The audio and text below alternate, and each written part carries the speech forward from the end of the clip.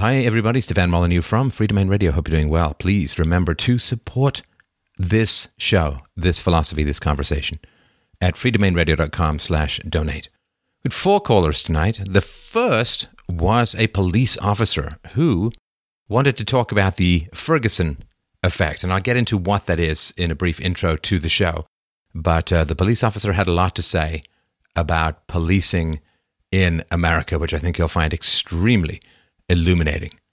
Now, the second caller is the regulatory affairs manager for a small company, talking about the crushing regulatory burden that is descending upon small to medium-sized companies. You know, bigger companies can help write the legislation, a phenomenon known as regulatory capture, and they have the legal departments to be able to survive the onslaught of endless bureaucratic red tape. But his frustration was palpable, and I think we can all understand that.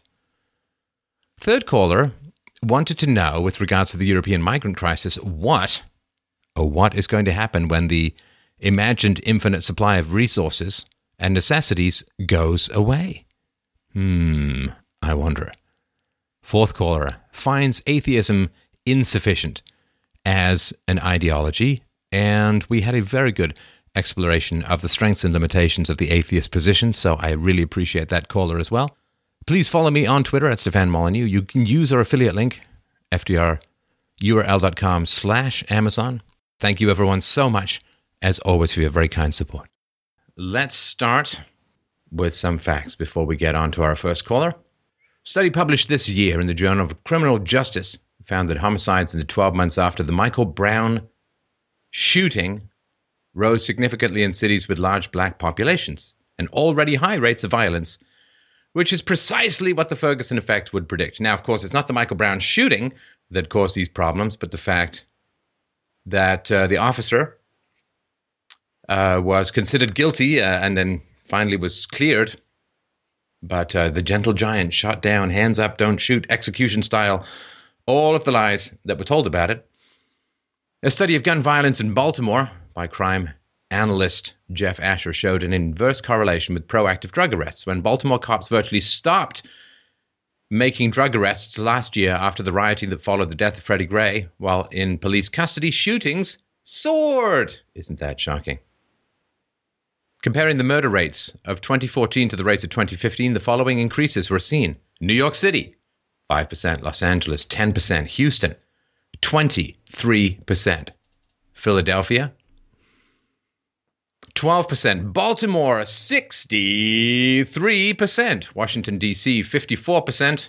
Milwaukee, 65%. In 2015, there was a 17% overall rise in homicides in the 56 biggest U.S. cities, with 10 heavily black cities showing murder spikes above 60%. Isn't it ironic?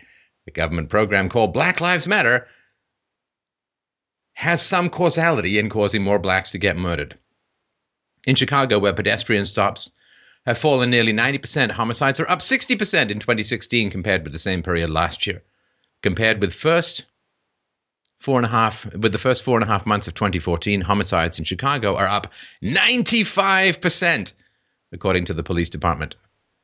Until 2010, Chicago published the race of criminals, but after Mayor Rahm Emanuel was elected, Democrat, I believe, that stopped.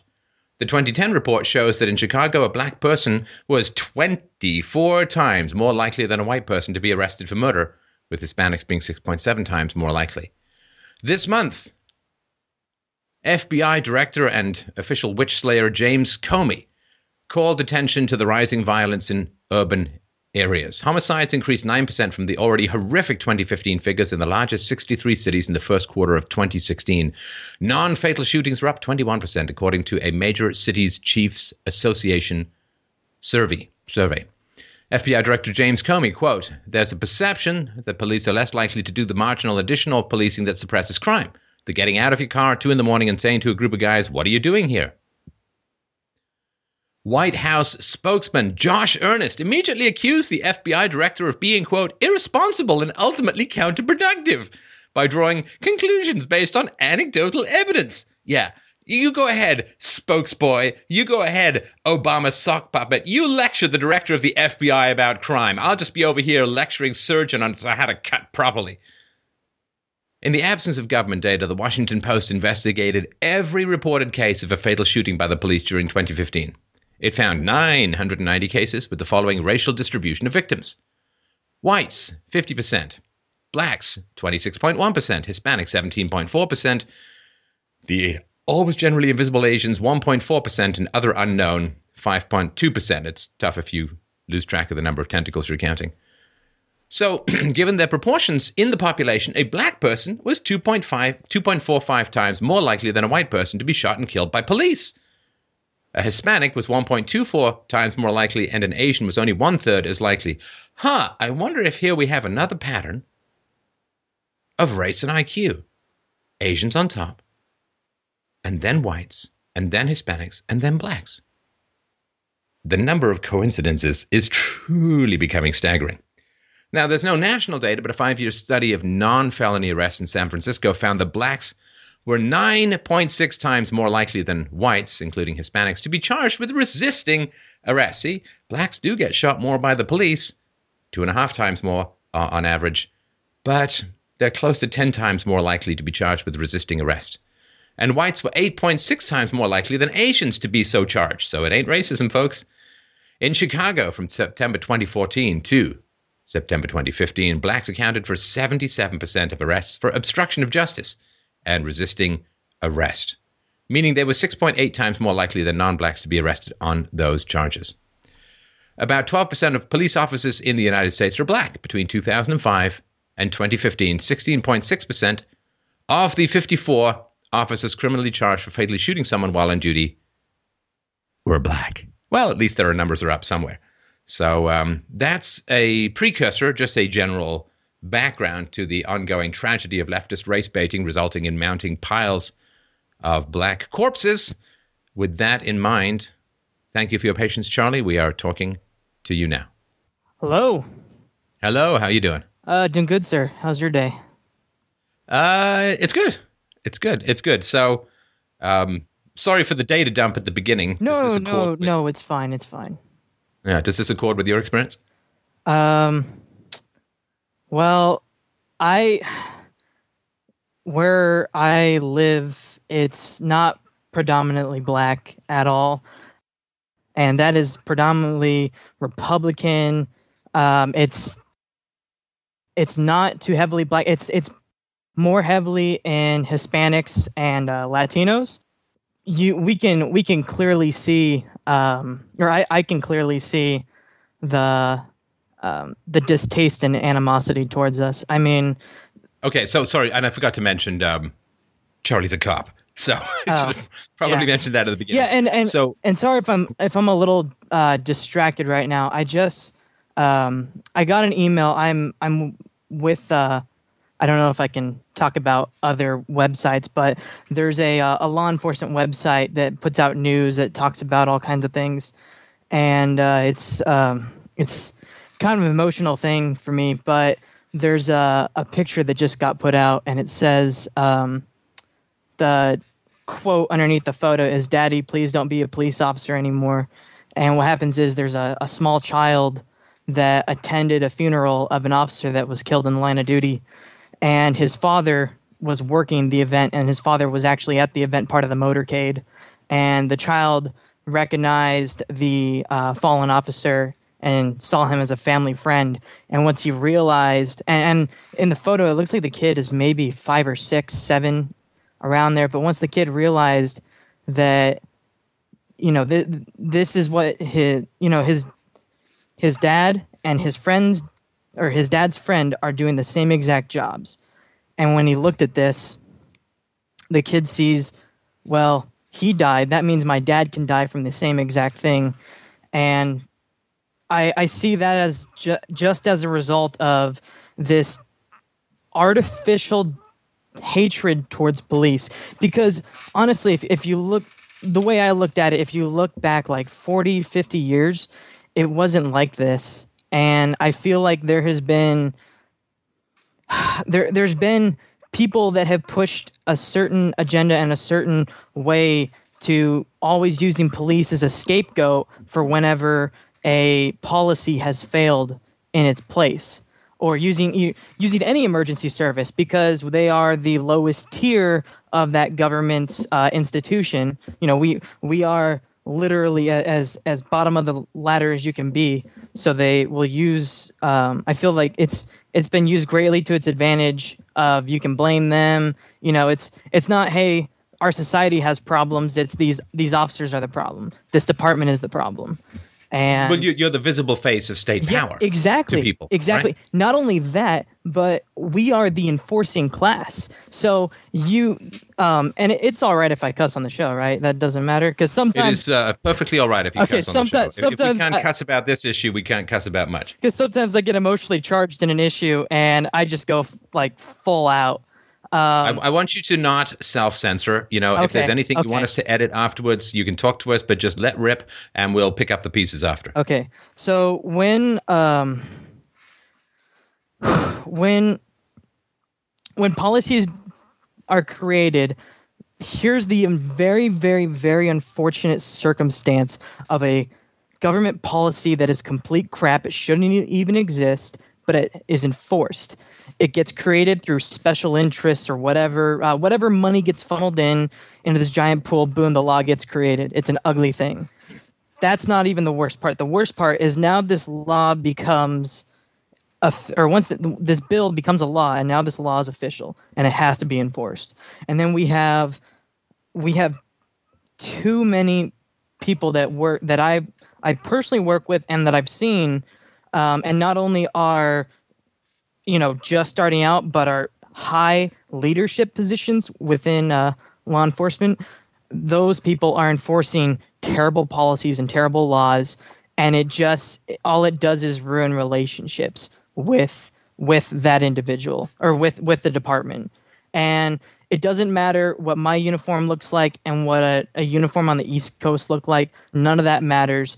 If my actions do anything to hinder the public's view of law enforcement, then it affects every single officer that they might come in contact with. When you see that YouTube video of that officer pulling his gun because he got scared for whatever reason, and most of the time you don't know what's going on in the officer's mind, you don't know the circumstances of what's going on, but I've seen plenty of videos out there where it's very bad situations and officers that probably shouldn't be doing what they're doing morally, but the way it's written into law, they are perfectly justified with what they're doing.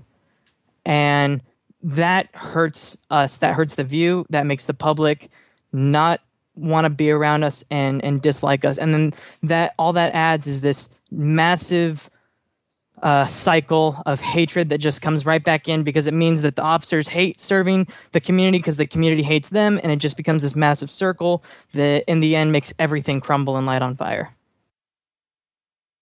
What are some of the laws that, if you had the magic wand, you would relinquish?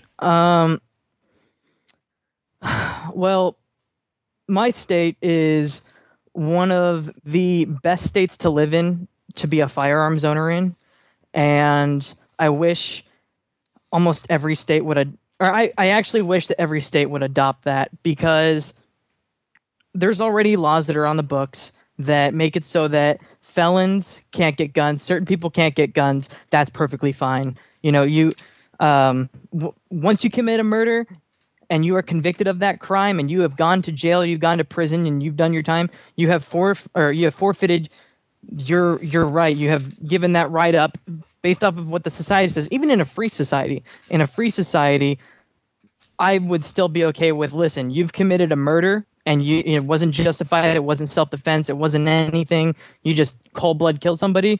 We're taking away your freedom of you having a Second Amendment, of you having a firearm.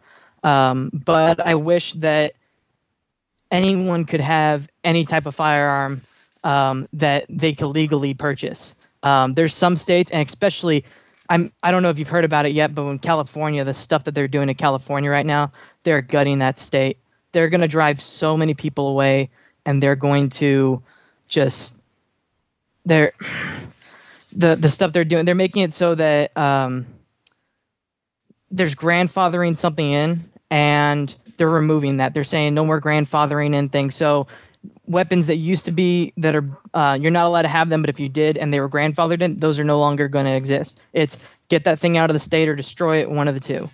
They're doing that. They're going to be doing background checks on ammunition, which is another very unfortunate thing. There's so many things that they're doing just to target firearms. And if I had a choice, I would say, listen, why is it that we have to take a freedom that's in the Bill of Rights, it's in the Constitution? Why do we have to take that away from people that have never done anything wrong in their life? Or why do we have to put restrictions on those people? Because it's not that it's being banned away from them. It's that the loopholes they have to go to in order to reach that. It's too strenuous. It takes too much money. There's too much stuff involved in order to exercise a freedom. And even if you jump through all those hoops, there may be some other restriction tomorrow that makes it all worthless. Yep, exactly. A new law can be created every single day that you don't even know exists that can make you a criminal. That's another thing that I have a problem with is we have a way in which, or the country is ran in which you could be free one day and then, or you could be a law-abiding citizen one day and then be a felon the next, just because a certain law was created that you don't even know about as an individual, something you most likely didn't even agree on and you were not notified of. And, I guess it's the individual's responsibility to go seek out that knowledge and seek out that information. But in your day-to-day life of you living, trying to survive, trying to go about your life with all your everything going on, do you really have the time to look up every single law that's been created that day? It's completely absurd. You can. I mean, when I was a kid, the phrase was ignorance of the law is no excuse. Yeah. But then when you look at the Tower of Babel of it's not just laws, it's tax laws, it's regulations, you name it.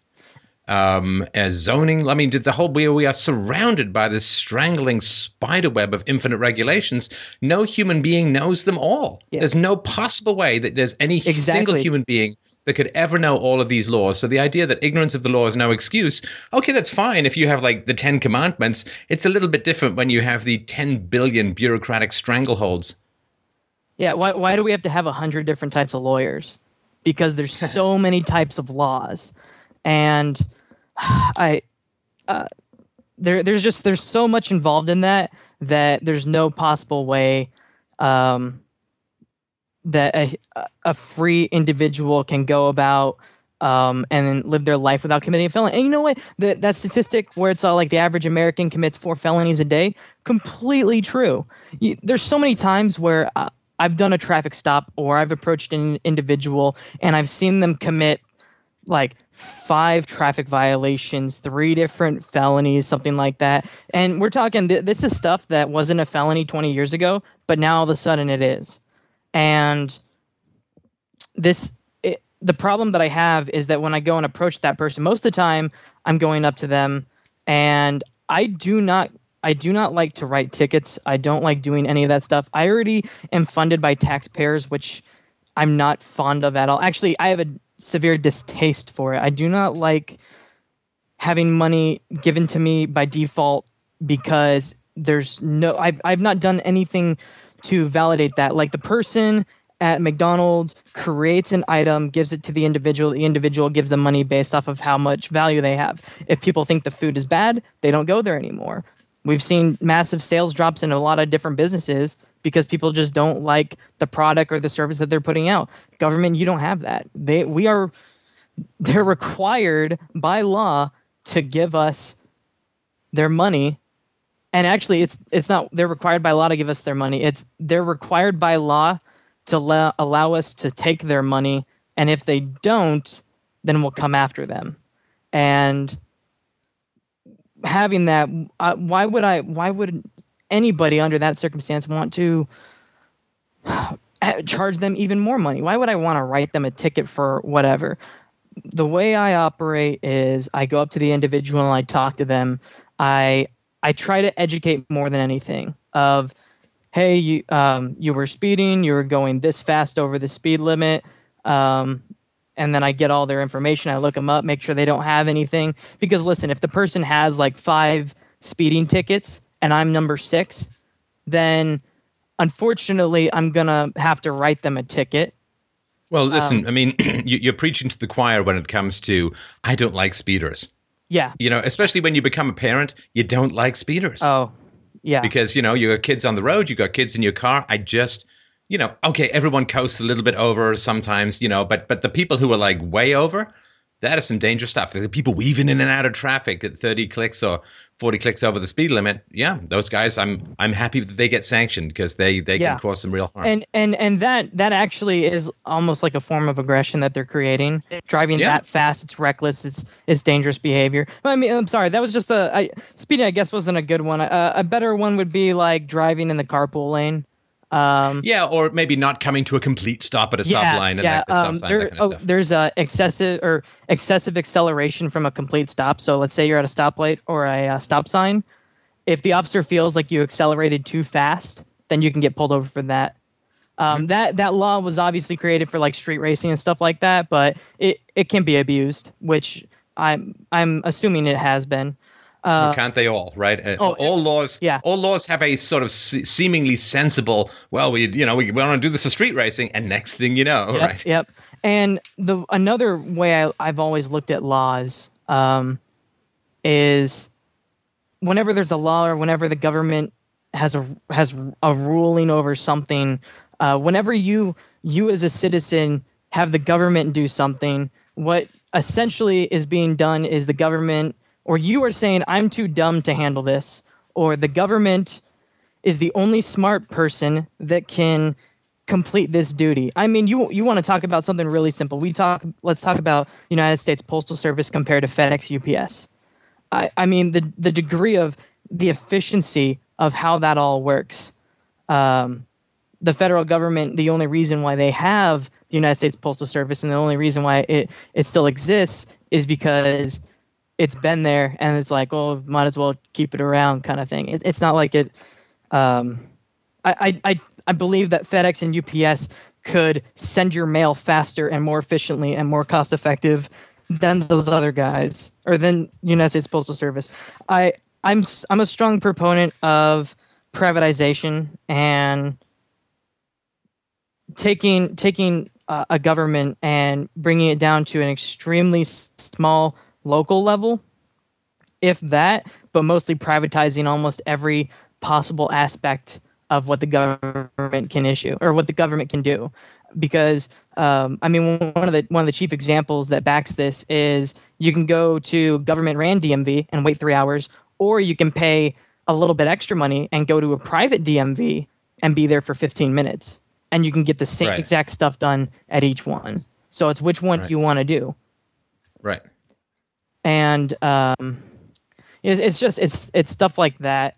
One of my big things is I care deeply about having children, starting a family. I'm engaged, and I've been with her for multiple years, and I have this inherent desire, and I watched one of your videos previously that talked about when times get really tough, we have a biological kind of network in us that is telling us, hey, we need to start pumping kids out really, really quick because times are getting really tough, and the more kids we have, the better success we have. Or the better success we have at, one of the kids being successful or one of the kids being able to make it through these tough times and pursue on.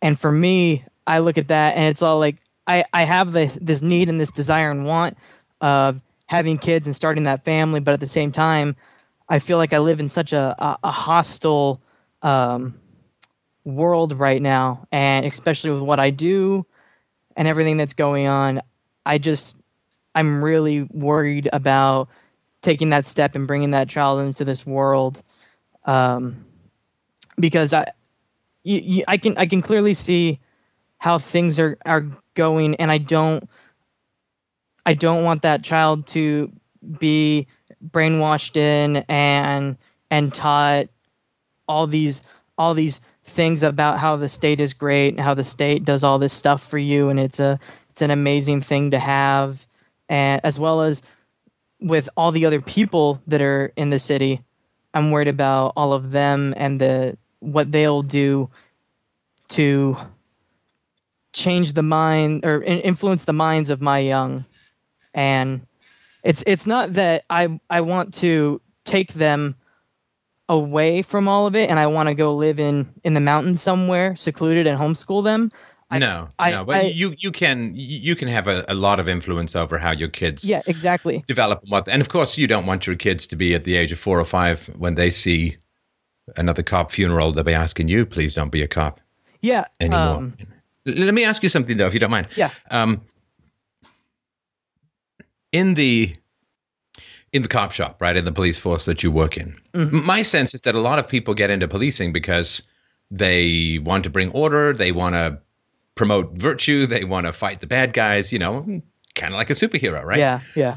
And I think then when you cross over into the actual work, I think it's a little bit different than people imagine. Do you think that's a fairly common experience, that actually being a cop as opposed to thinking about being a cop or what you see on TV and so on, that it's a different in the execution than it is in the imagination?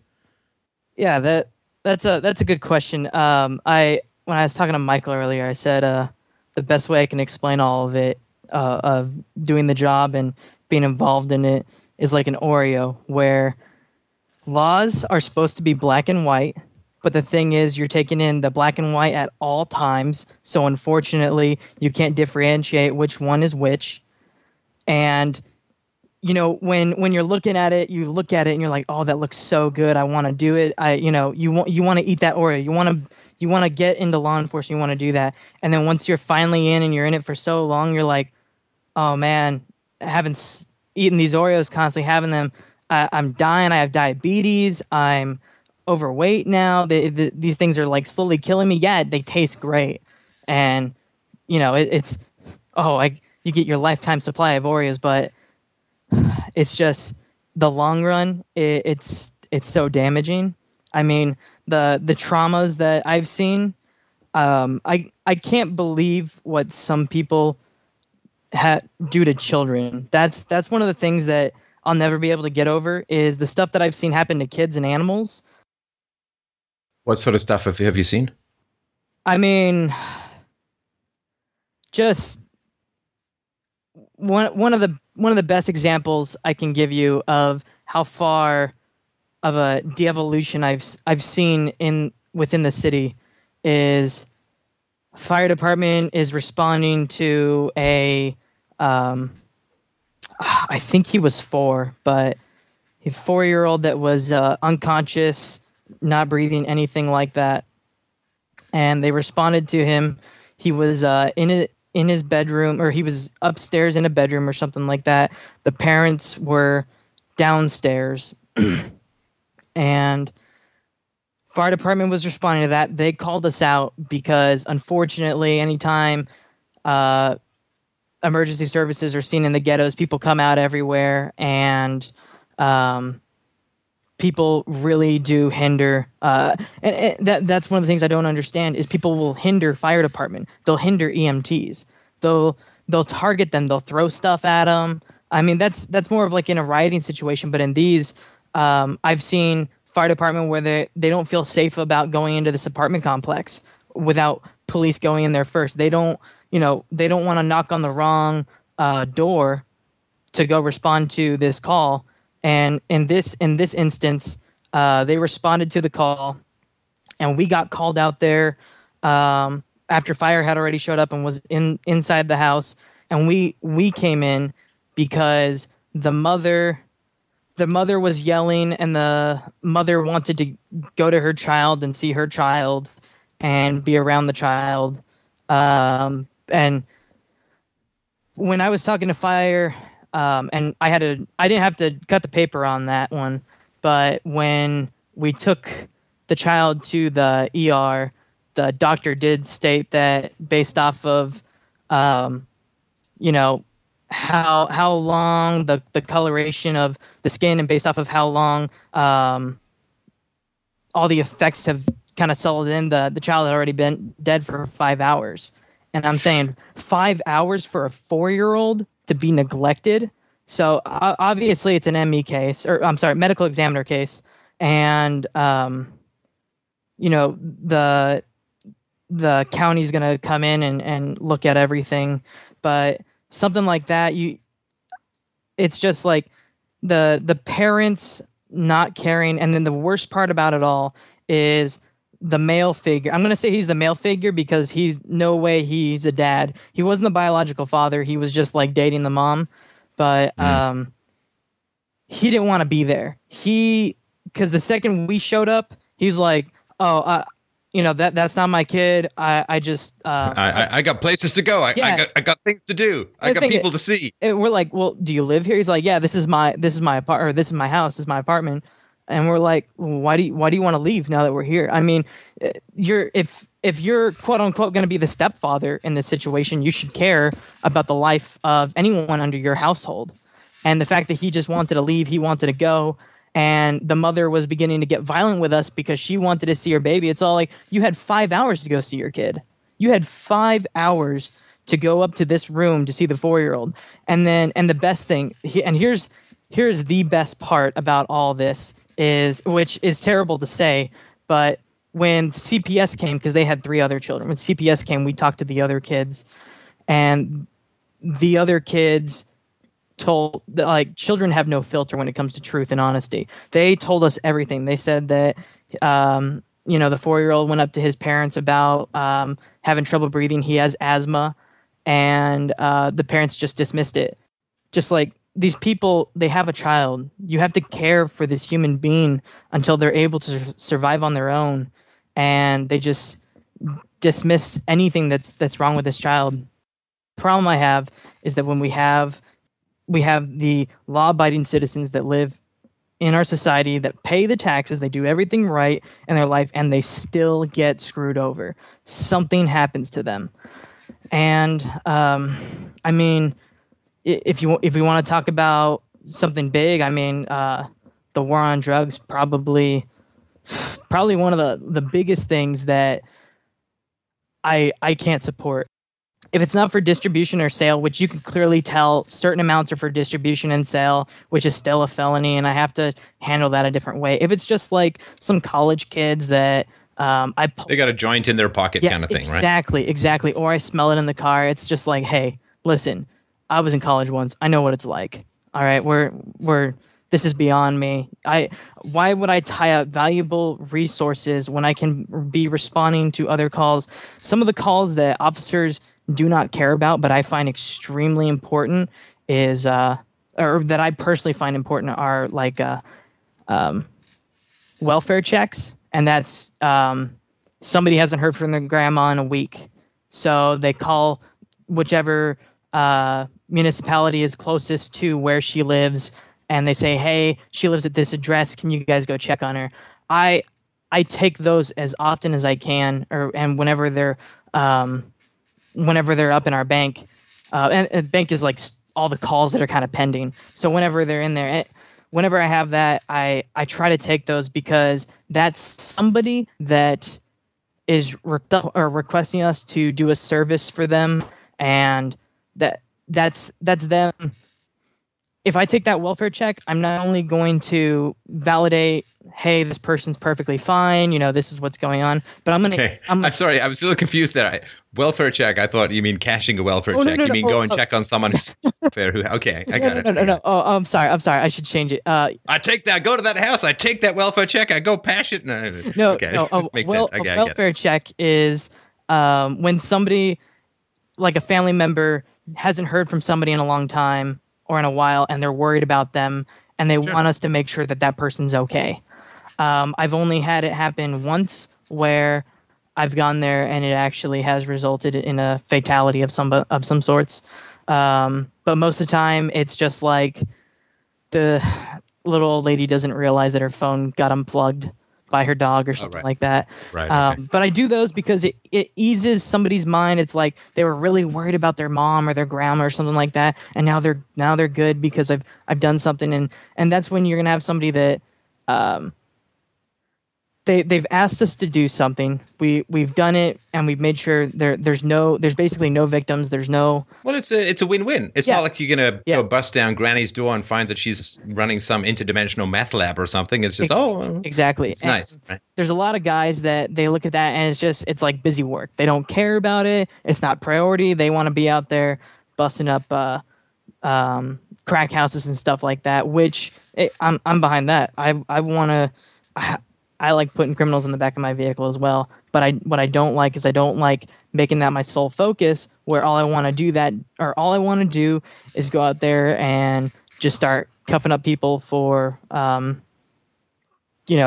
all these drug crimes in which this substance is illegal because this paper says so. So therefore, you must not do it, and if you do, you're going to be put in a cell. I don't like that. And do you have a sense, Charlie, of there's a standard argument that says that it's not just the arrest of people who have drugs or who are using drugs that is the problem, but a lot of the criminality stems from the fact that the drugs are already illegal, that they're wildly expensive, that you've got to steal like 10 times the value of the drug just to fence it on the black market to get your drugs. So if you want, $3,000 worth of drugs a month, you got to steal $30,000 worth of stuff. Like there's this domino escalation effect that comes from the war on drugs, and that so many other crimes are tied to the very fact that they're illegal. Yeah, I don't like any of it. I wish that you could literally just go to your Circle K, and same as cigarettes and alcohol. I mean, if we just regulated all the same stuff just like that, it would be a lot simpler, and it would our society, I think, would move a lot better into the right direction. It's a funny thing up here in Canada. Justin Trudeau, the new prime minister, he ran on the platform, I think, of legalizing marijuana. And then he found that Canada had signed like 3 international treaties that said they'd never do that. Yeah. But everyone who voted for him was like, woohoo, he got in. Now it's all legal. And now the cops are like completely messed up because everyone's just smoking and toking. And what are we going to do? Everyone thinks it's legal, but it's not. It's just like in Colorado when they're like, we can start selling weed and it's perfectly allowed or we can have it now, and people were like smoking at parks, and that's illegal. You can do it inside your home. That's it. You can't do it at the dispensary. You can't do it in your own car because that's considered a DWI. I don't have any problem with that either. I think that's perfectly right. Yeah, and that's perfectly logical, right? But a lot of people were like just chilling right outside their house, but chilling on the sidewalk, just smoking a joint. It's like, but that's illegal. And when you just leave things up to the free market, it always just fixes itself. You don't have to push to have any real change done with anything through government, because if you just throw it out in the free market, it's going to solve the problem. I mean, with cigarettes, cigarettes are regulated. You can buy them almost anywhere, or not almost anywhere. You can buy them at, where you normally buy cigarettes. But here's the thing. There's all these websites online. There's all these ads, everything that's saying like, let's be the generation that stops smoking. Smoking's terrible for you. Don't do it. And it's just like the free market is basically saying, okay, cigarettes are out there. You can buy them if you're of age, but we highly recommend that you don't because they are terrible for you. And when you have government regulation, it's just saying like, let's say if cigarettes were completely banned, people would just be smoking it because it's like, oh, they're banned. Oh, it's this forbidden fruit, and people just want it more because of that. And then you have a crime element now because these cigarettes are illegal. So now this extra crime element's going to go in there that's going to utilize selling it, just like what's happening in Canada, where you have people that I believe they purchase in Canada and then they export down here illegally and sell it here illegally. I'm sure that happens. Yeah, I'm not too sure if that is exactly what's happening, but I do believe that is one of the things that's happening. And it's all like, I mean, if you just make it so that there's completely free trade and we have no regulation on that product, then it won't matter. Then you won't have this crime element inserted into anything. Well, and people who genuinely, like there are people who use drugs and use it, I dare say, in a somewhat responsible manner. I mean, I'm a big fan of no drugs at all, but I like the Doors, so I'm not going to Pink Floyd, So Sgt. Pepper's, great album.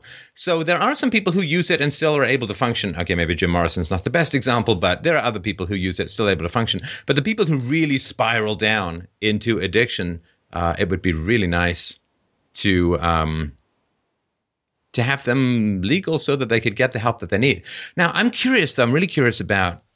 I've sort of wanted to be on a fly on the wall at the cops' locker room or the cops' area, okay.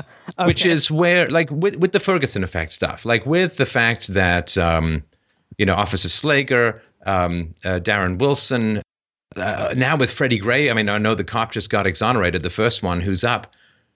I mean, what do you guys think of all of this stuff? I mean, there's got to be a pretty big topic of conversation.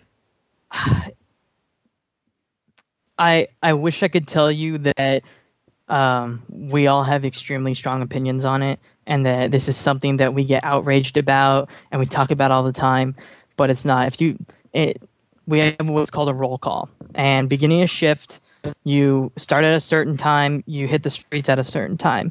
That when you're between starting the shift and hitting the streets, you're in roll call. That's when your sergeant comes in or any supervisor comes in, gives you any information that they need to about the day. That's when training will come in and run you through a PowerPoint of whatever crap they need to shove down your throat that day.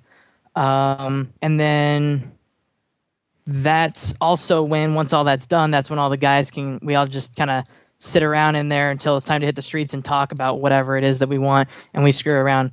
And I'll tell you this, the best way to compare what happens in there to anything in the real world is like a high school locker room where we are just talking crap to each other. We are having fun. It's just like I would say the best part about work is roll call. There's nothing that beats it. It's the best part. And the guys that you work with are some of the most amazing people you've ever met. I mean, it's a true brotherhood. There are times that we do talk on a more personal level about some of the issues. And when we were having to talk about, or when the stuff with Ferguson was going on, when we had the stuff with Baltimore and the Ferguson stuff, we really didn't have anything going on here, but we were ready and we were kind of talking about it, and we were all talking about it. The mentality and the way I strongly feel about this is the career is a gamble. You don't know when your day in court will come, but someday it probably will come. And when it does, will the media have an open cross for you? It's either, is that cross filled at the moment or is it open for you? Because sorry, what do you mean by an open cross? Oh, media crucifixions. It's okay. Yeah. Okay, got it. Yeah. So, I mean, when we're talking about that, it doesn't matter what the law states or what the government does. You know, whether you're going to prison or whether you're completely free. None of that matters. The evidence doesn't matter. It's all thrown out the window. It all matters who's sending the message and how they're sending the message. What is that message? And the message is that these guys are pure evil. That they hate these minorities for whatever reason. They targeted that person, or this was just a gentle soul that has never done anything wrong in their life. Is it an election year? Do we need to get a Democrat elected? Precisely. Is there another hoax that they're being consumed by? Does it serve someone's political agenda? I mean, that's terrifying stuff to realize that the vast majority in these incidents, the vast majority of influence occurs not in the law, but in the media. That's a terrifying amount of power to hand to a pretty irresponsible group of people. That is mob mentality at its finest. And that is the most terrifying thing that I have seen is mob mentality. People that would normally never do anything, but hey, everybody's doing it. How are they going to catch us all? So they join in. Oh, you mean like if there's a riot or there's that snowball effect? No, not even if there's a riot. Just like, oh, okay, so everybody can say that we hate cops and we hate you all for doing this one action, or because this man on the East Coast did this, that means everyone on the West Coast is the exact same. We just hate you all equally. And it allows people that would never say anything like that. They can speak freely about it. But then, when I come along and I say, hey, I have a problem with this, or I don't I don't agree with that, then I'm destroyed. I mean, one of the biggest things that I find extremely gut wrenching is when I see the officers that have been like reprimanded and actually either had to resign or taken some sort of penalties at work, something that's affected their job just because they were on Facebook and they said, I don't agree with this, or hey, that guy committed a crime, clearly evidence. They'll be saying like, to the rioters, all those rioters are violent. They can literally say to the rioters in Ferguson, rioters are violent, and that person would have been destroyed, probably had to resign, all this stuff. It's just, it's media manipulation of a group that responds to everything on a emotional level, not a logical level. Because I look at, I have to remove emotions from everything. I mean, there's some times where some of the stuff you see, you want to break down and cry because you feel so bad about it, or it's all like, that person that's just like my cousin, or that's just like my mom, something like that. It wants to break you down, but you can't. You have to be objective. You cannot take anything personal. You just have to go straight at it and be as professional as possible. And unfortunately, when we want to speak out and we want to say, no, that's wrong, you shouldn't be saying things like that, or no, they were in the right because of this and this, and they try to produce facts, and it's just like this hate train comes along and just plows right through you. And then, oh man, I mean, you're preaching to the converted as far as that goes. I mean, I put out, I come from a libertarian background, and some libertarians are like, cops equal automatic bad. And, I put out lots of videos trying to get to the bottom of various police-citizen encounters, like Trayvon Martin and George Zimmerman and others, and just trying to get to the facts, And people just lose their shit. They lose their minds. And it's like, look, I'm interested in the facts. I don't have a particular narrative. I don't think cops are good. I don't think cops are bad. The Ferguson effect is teaching me that cops are pretty damn necessary at the moment. So, that's just a basic fact. But I'm just trying to get to the facts here. And then people, you're defending cops. It's like, if it's factual, how can it be partisan? That's sort of fundamental aspect of philosophy. 2 + 2 is 4 benefits neither cops, nor criminals, nor socialists, nor anarchists, nor atheists. It's just a fact. Yep. But you stop bringing out facts, and if it cracks people's particular bigoted narrative, and anti-cop is a big bigoted narrative in a lot of places these days, they just assume that you're as partisan as they are. Yeah, and it's... I wish I could say stuff to that, but it's accurate, and it's just one of the things that I've actually asked some of the very veteran guys that are 20 plus years. They're like 2 to 3 years from retirement, or some of the guys that have been there for 10 years. As far as I've seen from the movies, that's when you've really got to be careful. One day from retirement. Yeah. Okay. Cool. But I've talked to those guys, and with those guys, I've asked them, is it worth it? Is this job that you do worth it? Do you think that it's worth serving this city or doing whatever it is that we do to benefit them? And honestly, like 9 out of 10 times they say, no, it's not worth it, but I do it because this is what my family's done for years. This is a generation thing. So it's like, I might as well do it. This is the only thing that I could do. Or this is my city. I want to help the people in my city, but no, it's not worth it because. No, so sorry, but what does it mean what does it mean to say it's worth it? I'm not sure what that means. How would they know it was worth it, or what would have to change? Do you mean in terms of it getting better, or? No, what I mean by worth it is doing the job and taking on the risk that someday you might be the criminal. If whatever it is that you do is justified or not, you might have done something that you felt is justified and your other people feel it is justified, but you might get charged with a crime. Or yeah, like if people have weeks to pore over a decision you have to make in half a second. Yep, exactly.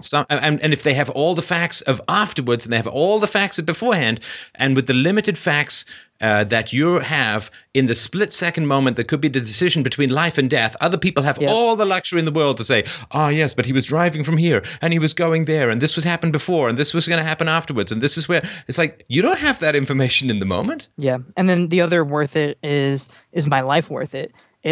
Is helping the people of this city, helping the society, is that worth putting my life on the line every day? And I think that's the bigger one, is it worth risking my life for? And a lot of guys are saying, no, it's not, but someone's got to do the job, and that's why we're still here.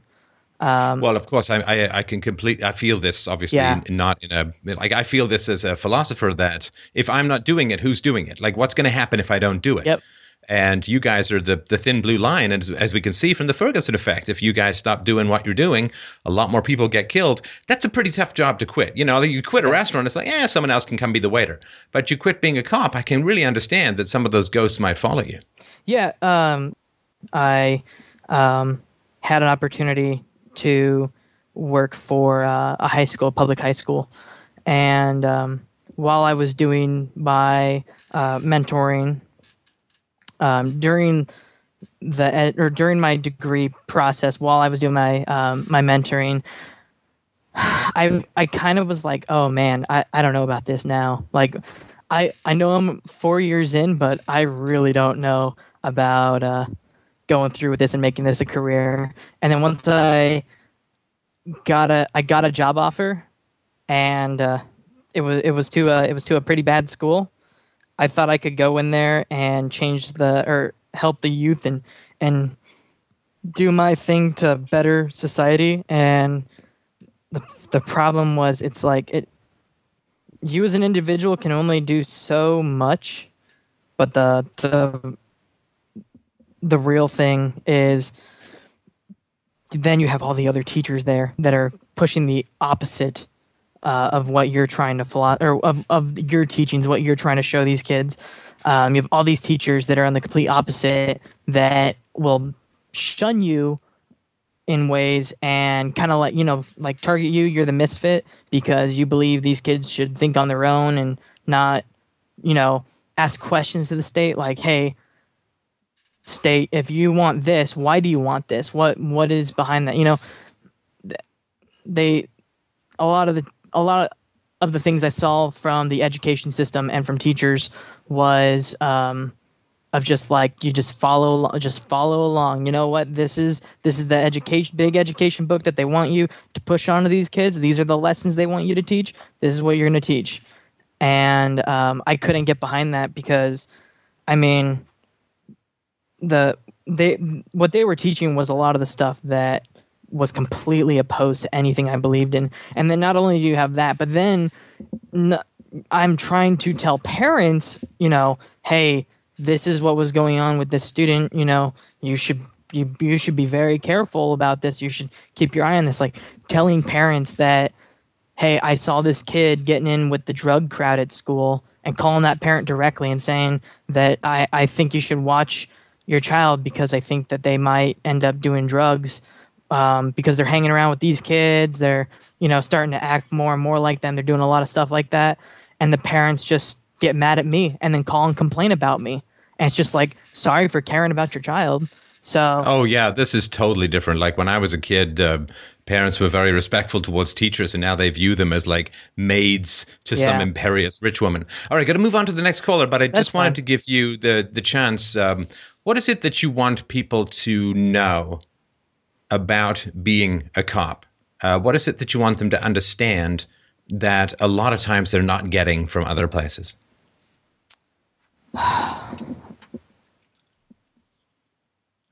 I mean, there's the terrible cliche of, I don't make the law, I just enforce it.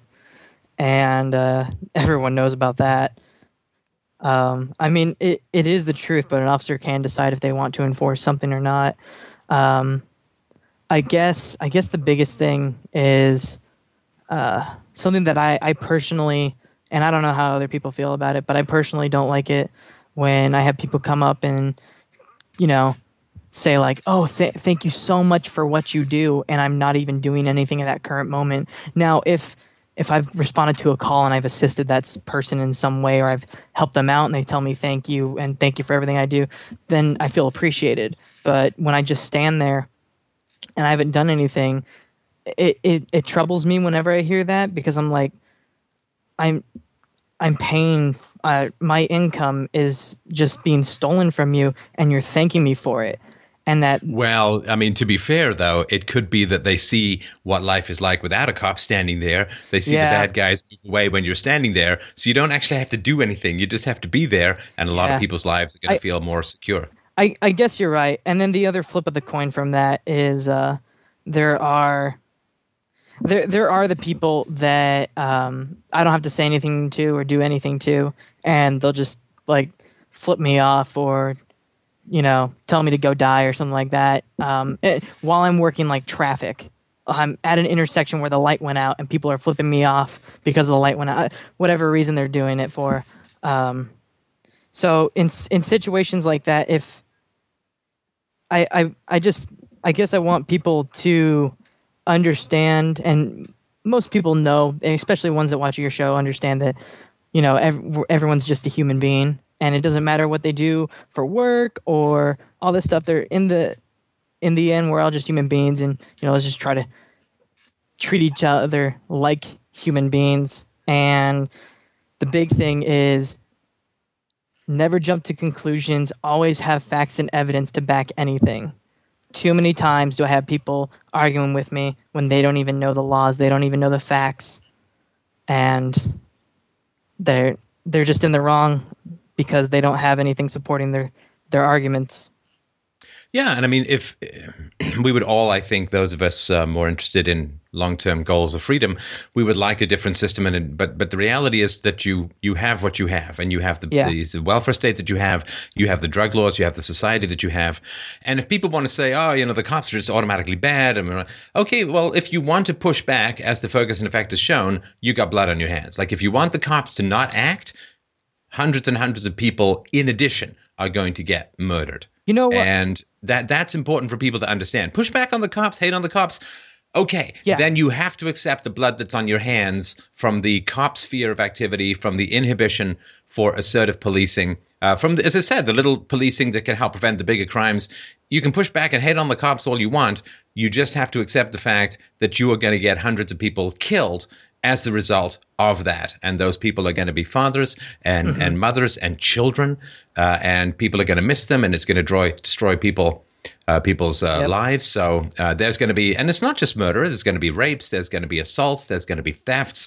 If you're going to push back and paralyze the cops with the system that we have at the moment, you are going to have blood on your hands. I don't want that blood on my hands. I'm pretty sensitive to that kind of stuff. I'm not like I'm like Lady Macbeth at night rather than during the day. I can get, it bothers me. So I can't take a stand that I know is going to get people killed. I'm just concerned that other people do.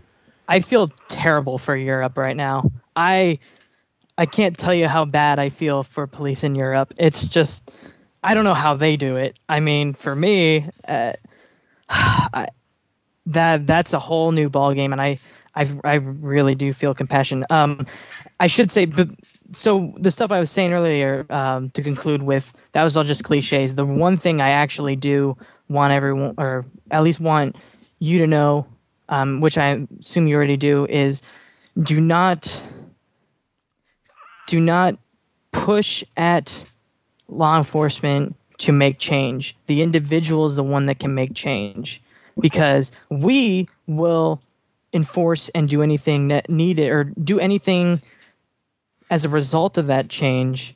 But if you push up against us, we're not the ones that go around. You're not Congress. Yeah, you exactly. Can't change the law. Yeah, we can't. We're not the ones that are just like, listen, we're all going to stop enforcing the law. And then that means that I wish we could just do that. But they're barely any of the guys are on that page, are on the page of this law's unconstitutional, I'm not going to enforce it. But I wish that people as a whole really saw it and just said, you know what? Pushing at the police is not going to solve any problems. The thing that will solve problems is if we push against the politicians, if we push against the laws, if we force change on that end, and we force change from the very, very, very top, it will slowly trickle down in the right directions. Because like I said, we're the bottom rung on the ladder. You can't push anything to us. We can't solve any problems. I mean, I can be as nice as I want on duty. I can do all this stuff. And then you know what's going to happen? I'm going to go to work tomorrow and some thug is going to shoot me. And then it doesn't matter all the work I did. I mean, yeah, it's going to impact some people's lives, but it's only going to do so much at just a very small position.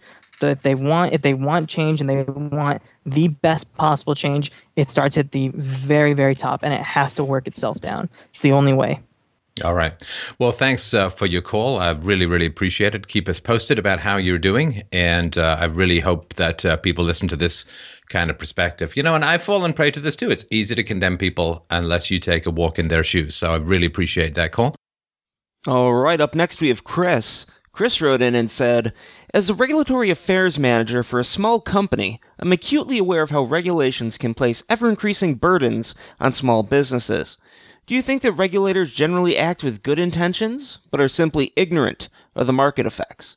Or, to what extent do you think that regulations are passed to deliberately advantage large corporations at the expense of small businesses? That's from Chris.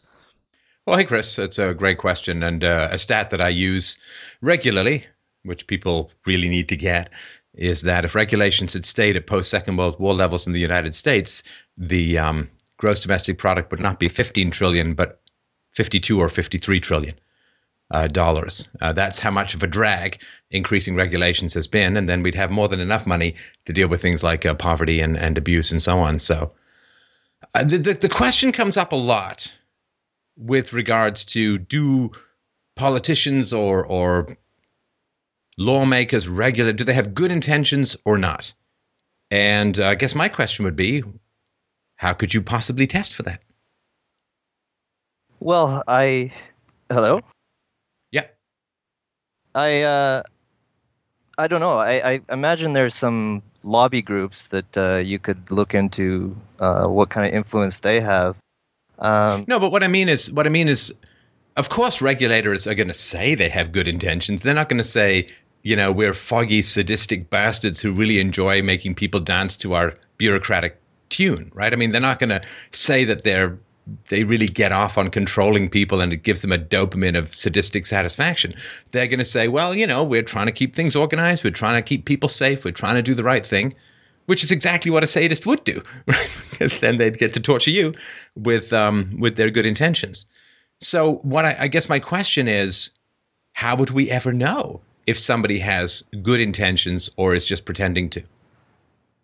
Well, to be honest, I guess there really isn't any. I mean, I'd like to think that people do generally have good intentions. I mean, we all live together in the same society. Okay. So how I'm sorry to keep interrupting, but what evidence do you have that people generally have good intentions? Well, I guess I believe, as I think you've expressed before, that people do respond to incentives, and we do have an incentive to live in the society that we do, and that's barely anything. To live in the society that we do, that's not even nothing, right? I mean, my argument that people exist in society doesn't speak at all to motives, right? Right. Well, okay. I do think that you have good intentions about people's good intentions, but I'm suspicious of yours now too. Right. Well, I mean, the way that a lot of these regulations come up, I should let you know, the industry that I'm in is medical, right? So it seems you guys got some regulations. Yeah, and it seems very easy to pass these regulations whenever something comes up, and this is the frustration that I experience when I see like the way that this sort of relentless train of increased regulations comes up, is that often it's due to one incident, right? Or one company, and that gets publicized a lot. And when people see this, I mean, it almost seems like an inevitable progress where, Well, it's a problem reaction solution, right? I had Dr. Mary Ruwart, R-W-A-R-T, on the show a while back ago, a couple of times, I think, and she pointed out that the thalidomide scare was thalidomide was a drug supposedly given to women for solving queasiness or nausea during pregnancy, and unfortunately it produced some deformities. And as a result of this, the FDA was created, and now, like, she's calculated millions and millions of deaths because of drugs withheld from the American public by the FDA that are perfectly legal in Europe and other places. And so, yeah, you have a couple of hundred mutations and birth defects, which is terrible. And the solution is to inflict millions of deaths on the American public as a whole through hyperregulation. This is just the way that people are trained. If there's a problem, you run to the government passes a law, and bingo, bango, bongo, the problem magically flies away and it's never seen from again. There are no unintended consequences of your legislation. There's never any such thing as regulatory capture, where big corporations team up with governments and politicians in order to write legislation that is supposed to be regulatory, but in fact benefits large corporations at the expense of small to medium-sized corporations who don't have the legal resources necessary for compliance. Yes, I'm looking at you in particular, the finance industry. And so people just have this, it's a religion. It's worse than a religion, because at least a religion is just you and God. This is a religion where everyone has to go to church and get beaten up. Because in the past, when people didn't know where species came from, where the world came from, why there was lightning, well, they just made up these answers and called those answers religion. And that gave them an immediate kind of emotional, I've answered the question. The sea is stormy because Poseidon is angry because somebody was doing a dance. So no more dancing, at least not that way, and Poseidon will be happy. There'll be no more storms and no more tsunamis. So they get this short-term relief by imagining an answer that makes the problem go away in their minds. The problem is, of course, that answer then calcifies, becomes dogma, becomes faith, and then what happens is it becomes wrong to look for a true answer because you have a false answer. And this is what's happened in the realm of religion, in the realm of the state. We've got a problem. You run to government, you fax government, you email government, you yell at government, you have protests, and the government does something. And then everyone assumes the problem has been solved. Nobody follows up. Nobody figures things out. There was a terrible problem called apartheid in South Africa. See, white people were in charge. That was terrible. And so through a variety of trade sanctions and boring concerts, the whites were chased out of power, and now things are falling apart. Does anybody circle back? No, because they just, whites in power, that's bad. Whites in charge, bad. Okay, well, you've got a black IQ sub-Saharan population with an average IQ of 70 to 80. And if they're in charge, things aren't going to go very well. Doesn't matter. Get the whites out of power, magic. Everything is better. Get the government to pass a law, magic. Everything is better. And this religion has to run its course. It seems that, you can't talk people out of faith in the power of the state. It doesn't matter how much empirical evidence accumulates to the contrary. They just have this belief, one more law, and boy, it's going to be all perfect. And do the intentions of I don't care. Who cares? I mean, to take an extreme, nobody goes back to the 1920s or the 1930s and say, well, what were the intentions of the Nazi voters? Did they have good intentions or bad intentions? Or did the original Bolsheviks in 1917 who took over the government in Russia and murdered, did they have good intentions or bad intentions? Hitler, did he have good intentions or bad? Who cares? Who cares? People's intentions never show up. They're unempirical. Asking for people's intentions is like asking, is a ghost that lives within them responsible for everything that you can't prove it. It's a ghost. It's non-empirical. It is undiscoverable. You can't see intentions even on an MRI scan, even if you could hook everyone up who you can't see intentions.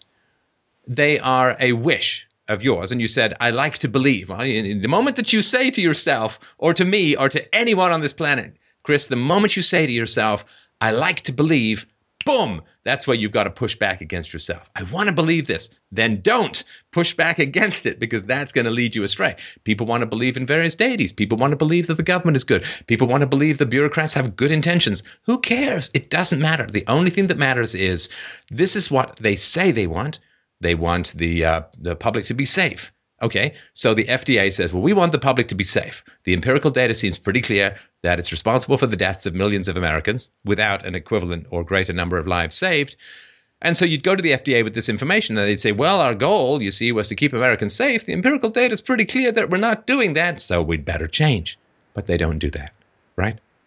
The moment that negative effects come out of the bureaucracies and the regulations, the moment that there's regulatory capture, the moment that the inevitable ironclad law of unintended consequences takes over and destroys lives and destroys people and destroys communities and destroys industries and destroys the economy as a whole, do they stop? No. They just say, well, more regulations. They're addicts. And I don't care about the good intentions of people addicted to power over others. And power over others is a physical addiction in almost all simian species, especially the boldest ones. Power over others is a great addiction, which is one of the reasons why I never tell people what to do as much as I possibly can. So I don't want that dopamine. I don't want that addiction. I don't want that. That's the ring, right? And so when you say, well, do they have good intentions or bad intentions? There's no null hypothesis. It's not falsifiable. It's not provable. It's just noise. And secondly, the only way we could possibly test for the effect of it would be good intentions means, it's the old thing. I say, Chris, I really, really want to head north. And I start walking south, right? I'm really desperate to get north. North is where my heart is. And some lights I hear. And then you say to me, and you got your little, I don't know, I guess you can get a compass on an iPod now. So you go there and you got a little iPod. And you say, actually, Steph, you're heading south. Now, if I keep heading south, clearly I didn't want to go north. I just want to go in that direction. I'm just claiming I want to go north. If I turn around and go north, then you can believe me empirically that I want to go north. So if they say we have these good intentions, we want to make things better, then the moment they consistently see that they're making things worse, they should change their course. But they don't. And that's all I need to know about their intentions. They have no interest in actually achieving good. They have interest in protecting their power, in controlling others, in expanding their careers, in getting a raise, in not ever being fireable. And they have no interest whatsoever in the ultimate negative effects of what they're doing because they're selfish, power-hungry, bureaucratic bastards. Right. And I mean, I agree with all of that. But I guess part of my initial question was just the frustration and I guess helplessness I feel because I believe in our company and our products, and we really struggle with these increased regulations. I mean, it's horrible. It's a huge burden on our company. And this is all R&D you can't do. This is all expansions you can't have. These are all people you can't hire. This is all advertising you can't pay for. It's a huge drain. Right. Maybe I'll just give you an anecdote of sort of what sparked this initial inquiry is we're presently trying to enter the European market. And the EU, historically, I mean, before, I think it was around 2010 or so, had pretty lax regulations or pretty open regulations. I don't know. Lax sounds bad. Yeah, lax sounds bad. I mean, it wasn't too onerous to enter the market. Let's just say, and then there was a breast implant scandal from a single company in France that sort of sparked the whole train of events, like you'd imagine, that the public was really concerned for the safety. The regulators and politicians came in and said, "Okay, we can help this. It's a problem with the current regulations we have; they're not strong enough." And so in the last, I think it's 4 or 5 years, they've been working towards having a model that's is an overhaul of what they had presently. It's regardless of the fact that the company itself went bankrupt, the guy who founded it went to jail. They sort of use that as a way that to punish the entire industry. And now we can't even get in there because, in light of all these increased regulations, the certification bodies that we deal with there are overloaded. A lot of them have had to close their doors because these increased regulations mean like they got to retrain their auditors. They have to do more regular inspections by certain protocols. So they're just like, okay, we can't accept new business right now. And so in the meantime, we have customers there that have expressed interest in what we have to sell at trade shows and stuff like that. And we simply can't penetrate that at the moment. And there's really no timeline given, no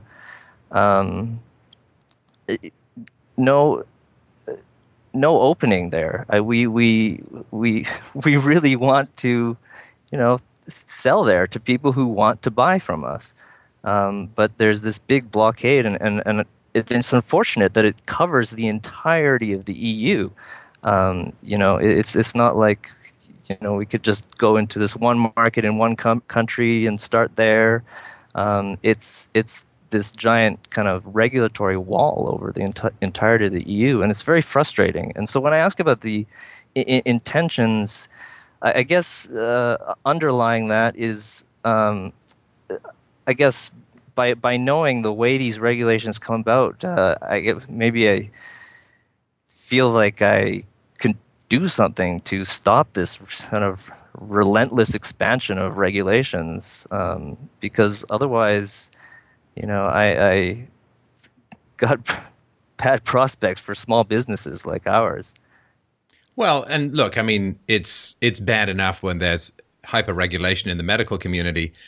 When it comes around as the result of breast implants, that's just adding insult to injury. Now, none of what I'm about to say has to do with women who are getting breast implants as the result of mastectomies or cancer or breast cancer or something like that. But that's, because it's not all the breast implants to do that. But ladies, your tits are big enough. They're fine. Honestly, they're big enough. We don't need flotation devices. We don't need to ever say your nipples were on time, but you were 5 minutes late. And they're gross. They're absolutely gross. It looks like a basketball in a plastic bag. It is not a good look. Yes, Tara Reid, I'm talking to you. It is a terrible look. The side boob, it looks like something's about to emerge and eat someone. It is not good. If your boobs can't go together in a natural way, then if it looks like you're one of those dunk, dunk, dunk, dunk, castanet knocky things going back and forth on some executives' desks, that is not the way to go. If it looks like a child is going to recoil from breastfeeding from one of those giant basketballs in the way that a cartoon rabbit might recoil from a fire hydrant that it accidentally kicks over, if it looks like you could put out fire in a large building with your breast milk, that is not a good look. And it's also not a good look, okay, who doesn't like putting your head between them and going, beep, beep, beep, beep, beep, beep. But when it sounds like a gonging sound because these weird giant silicone robot boobs are clanging back and forth, that's not good. That's not good at all. It's not good if they don't change their shape when you bend over. It's not really good at all. Give me puppy dog tails. Give me teeny tiny handfuls. Just don't give me those big giant cyborg boobs of doom. I just wanted to mention that because that's a bad way for people to not get health care. Yeah. Spend your money on therapy. Become a better person. All right. Yeah, I guess working for a small business has been, is a really great experience for me. I mean, I hesitate to even call it a business. We're a team. It's less than 10 people, right? And so we live in a time when the opportunities for small business, like basically this company started with the founder basically looking around at his doctor's office and people who are wearing these medical technologies. There's like, we can make that better. We can miniaturize it. We can make the interface better, and you can assemble these small teams of people and design things on computers with a single piece of software. There's forums and communities out there of people who are willing to give you advice and help you out. You can reach out to suppliers and markets just by emails and websites. I mean, we're living in a time when small businesses should be just thriving, right? And it just seems a tragedy to me that this is the beauty of this time we live in is really being stifled by these regulations. I mean, I guess part of being part of this small business and the whole process of developing something from scratch and reaching out to the markets, it's an empowering thing, right? You feel that you've got control. You're building something. You're making something that people want, and now having experience with dealing with regulatory agencies, it's taken that empowerment away. I feel really helpless to do anything about it. Like say we want to reach out to these willing customers in the EU, but just cannot do anything about it. We're in a queue, and for these inspections. Well, just put a bunch of stuff out to help convince the UK to vote for the Brexit, and then at least you'll have one market that's slightly more sensible. Yeah, I guess. I mean, and I don't know that that there's really at any level like I expressed these concerns to a lot of people and the lay people. There's the opinion is just like, well, it's my safety, and I support these regulations if it's going to guarantee my safety. And of course, no, don't. Well, don't. Well, no. This is the opinion of most lay people. No. See, that's what they feed off is your fantasy. Your fantasy that if you surrender your power to these insane megalomaniacal arsecraps, that is going to keep you safe. They're not interested in your safety. They're not interested in making the world a better place. They're interested in money and power. Yeah, well, when I'm right, so don't. Well, if evil and violence and the initiation of force could achieve wonderful things, I'd support it. It's like, yes, and if playing Russian roulette was equivalent to brain surgery, I guess I wouldn't invest in hospitals. But it's never going to be, and to even make that connection is dangerous. Yeah, it's that the frustration I feel is that I just don't see where the pushback to these kind of ever increasing regulations can come from. The pushback the pushback comes from the collapse. It's like saying, what's the pushback to communism? The pushback to communism is it collapses. I mean, the extension of credit to governments from central banks runs out. Mathematically, that which cannot continue will not continue. And, it's like the old Simpsons character who called in recently was like, you got a duty. Society gave you all these great things. You got a duty. It's like, well, if society gave me all these great things, why was I born into massive national debt? Right? So what ends is it collapses. I mean, it's completely unsustainable. I mean, you don't need to build a battering ram to knock down a house of cards. It's going to happen the moment somebody opens the door. But surely there's a way to slow it down. I mean, because again, why do you want to slow it down? If something's like, it's like saying, well, let's push back the fall of communism. Let's slow it down. Let's find some way to make communism more efficient so it lasts longer. Really? Why? Well, the flip side to that would be wanting to speed it up and accelerate the process. And I guess in that case, well, as an individual, what can you do? We could support more regulations. No, as an individual, I don't think you can speed it up. I don't think you can slow it down. There's things that you can do, right? I mean, I think that England should vote to get the hell out of the EU. So, I'll make a case for that. You can go and make cases that you think are sensible. That doesn't mean England isn't going to face its own challenges. It's just going to face its own challenges in a way that it can more locally respond to. But it's, I'm sorry to say this. This is the basic reality of where we are. And this is a 10 long, hard, slogging, challenging, exciting work in the public sphere of the intellectual life of the planet. I have a fairly unique view. Sorry, friends. It's popcorn time. It's popcorn time. You know how they say, it's an old internet cliche, right? Ooh, this is going to be good. Grabs popcorn. I used to hate those guys. It's like, oh, you passive mother. You chair-sitting mother. I'm going to get the popcorn. I'm just going to watch the show. Well, I think it's popcorn time. And there are going to be big changes, and there's going to be a lot of complaining, and there's going to be some rioting, and there's going to be some unpleasantness. And because people haven't listened for the last 50 years, the last 100 years, for the last 150 years, people haven't listened to small market people, to classical liberals, to objectivists, to libertarians. They have not listened. And they just keep piling more and more power in the heart, minds, and guns of their good friend, the state, ladies. Well, now it's popcorn time. And it'll drive you crazy if you can't see some karma in it. The people who fall for the temptation of easy money, of easy things, of the government taking all the responsibility away from them. Oh, don't worry.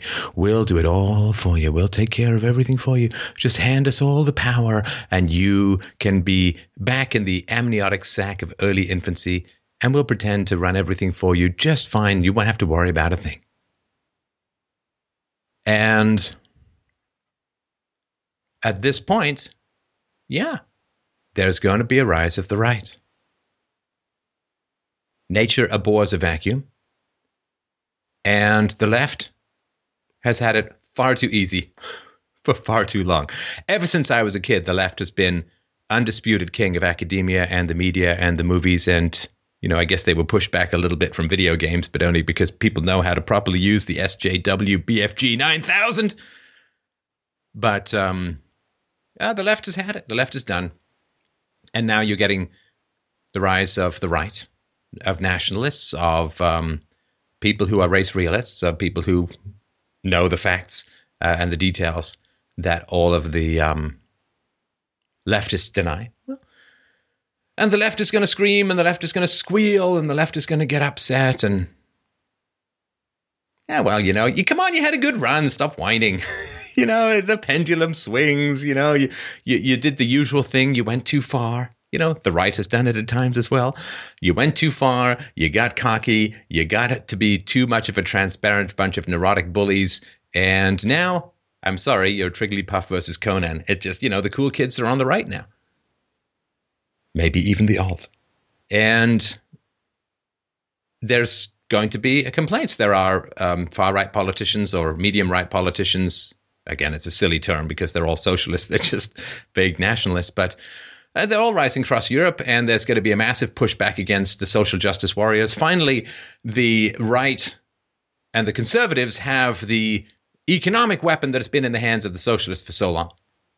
Right? Milo gave a speech at a Catholic university where he was screamed down, heckled down, threatened with violence, and the security did nothing, according to some reports on stand-down orders from the administration. And what's happening? Well, the rating of the university is going through the toilet. They've got an average rating of 1.1 out of 5 now because everyone's going in there and complaining about it. And if you look at the amount of economic damage that was done to the University of Missouri after all of the social justice warrior hysteria that went on there, to the tune of $25 million, well, they've run their course, they've gone too far, and the great correction is underway. Yes, I was a little bit ahead of my time, but people are doing a fantastic job. And so the old conservative companies, that tried colluding with the left rather than outwardly fighting with the left, they're all going out of business. They're all running out of money because, you had your chance and you tried to compromise with the left. And it's a great temptation. The great anarcho-capitalist economist Murray Rothbard also talked about, let's unite with the left, because strapping yourself to crazy people's always going to lead you someplace sane. And now it's just an open fight. As the people on the right say, come at me, you're going to lose. They're organized, they're resolute, they're fixed, they're firm, they're assertive, they're even aggressive, honorably and legally where need be. And they are taking over. That is where the cool kids are. That's where the energetic kids are. That's where the purpose is. The left's only purpose is to hang on to its power. The right's purpose is to right the world. And that's what they should be doing, in my humble opinion. And it's popcorn time. Go ahead. I don't know that necessarily then it entails a collapse, like you say. If you're thinking of it like a left-right thing, do you think right in power would somehow repeal regulations and cut back on regulations? Yes. Yes, but in order for that to happen, two things need to happen first. First and foremost, the audience which desperately and hysterically consumes all of the anti-freedom, anti-capitalist propaganda spewed out by the media, they've got to go away. Now, I don't know what that means. It just means that there can't be as massive a market. Now, the fact that there may be the deportation of 10 or more million illegal immigrants from America, that is certainly going to reduce the market for leftist propaganda because, of course, the people from Mexico, Hispanics, are overwhelmingly voting on the left and so on, right? And so that's going to happen. What also is going to happen is leftist think tanks, leftist universities, leftist institutions are being revealed by the assertiveness of the new right. And they are going to feel the economic pain and the economic sting of the horrifying ways in which they behave being exposed to the general public. There's always a great deal of common sense left in the general American public. I'm not sure about Europe, but I think I'm getting there. They have that. But the American public has a deep reservoir of common sense. And the only reason the left has been able to get away with all this crazy indoctrination and hysteria and, as I've argued for, I guess, a year or two, and as Richard Dawkins recently pointed out, all this anti-free speech stuff in colleges is just because they collapse their standards and let morons in. They lowered their standards like crazy. They let idiots in, and idiots can't handle free speech. It's like putting blind people in charge of a Formula One racer and putting a brick on the accelerator and expecting them to steer well. I mean, they just can't handle it. They can't handle it. And so you have to reduce the population that's going to consume all this leftist crap. You have to start hitting hard the universities that promote and are dictatorial with this leftist crap. And so, and then that's going to have, and you have to start boycott leftist crap that you find. If it's a leftist movie, don't go see it. Don't rent it. Don't pay for it. You've got to start voting with your dollars. There is a dollar democracy out there. And the fact that a lot of leftist stuff seems to be failing now, whereas a lot of stuff that the left dislikes, like the Angry Birds movie, seems to be doing pretty well, people just got to start voting with their dollars. And, people say, oh, you possibly deport 10 or more million people. It happens all the time. It happens all the time. 10 million Germans were deported during the time of the East German split. It happens all the time. And so does this mean a general social collapse and we're all eating each other's pets and livestock? No, I don't think so. I don't think so at all. But there is a collapse of the dominant narrative, which is played out. I mean, the empirical evidence for the success of the left is so ridiculous. It's so ridiculously absent that they simply can't continue. I mean, the left has been claiming for 50 years that they're out to help minorities. How are those minorities doing? Pretty damn badly. So they're just running out. And it'll all come down to whether Ghostbusters succeeds or not, right? This new... When I went to go see the Angry Birds movie, there was a trailer for the Ghostbusters movie. Now, I like comedians. I'm not like the Christopher Hitchens Women Aren't Funny. I like comedians. I think they can be very funny. And there are some very competent comedians in the movie. And by God, that movie looks terrible. I mean, it looks just terrible. It's got nothing to do with gender. I don't know if they feel like if they've got a cool twist, like there's an all-female lead in the cast, that they don't need to work as hard on the script. But it just looks horrible. Like, I'm looking through the previews, and man, if I can't even crack half a smile during a preview when they're supposed to accumulate all the funniest bits together, that just looks like an interminably lame, stupid movie. And hopefully they'll learn something from it, which is don't cast for gender, cast for quality. Yeah, it could potentially backfire and become one of those cult hits of like worst movie ever, too. I guess we'll just see. Yeah, I don't think people make a lot of money off the cult hits. But I kind of disagree that this is a left-right thing. The sort of train of events, at least with respect to my industry, sort of seems inevitable, whether or not it's a left or right government in power. In that you have an incident that gets widely publicized, and people scrounge around for how are we going to prevent this from happening in the future. The politicians capitulate. They capitalize on that sentiment and sell it as I'm looking out for public safety. I'm gonna. But you're talking about the alt-right. Do you know the new right? I don't know what to call it, because the alt-right has more specific meanings. You can just call it the new right, and maybe there's better terms for it as well. But if you're talking about Republicans or traditional conservatives, like the National Review types, useless as tits on a bull. They're constantly colluding with the leftists because they're afraid of being called racist. You have an entire new generation of people who's willing to talk frankly about race. And yes, I've helped them with that a little bit. And I've seen the very, very kind comments that have been floating around about that, which is there are people like myself and other people out there who speak openly about race differences. And I'm not afraid of being called a racist, because nothing that is factual can be racist. Now, if I say things derogatory to a particular race or negative towards a particular race simply on the basis of prejudice, of course, that would make me a racist. But if you follow the facts, you can't be a racist. And racist is one of these terms that, when it's used to begin with, and it's used on obvious racists, then it's a term you don't want to be associated with. But it's become such a tired term. It's so boring. It is Milo, so boring, right? It's so dull. To be called a racist now is simply to, not conform to the 1% lunacy of the leftist egalitarian line.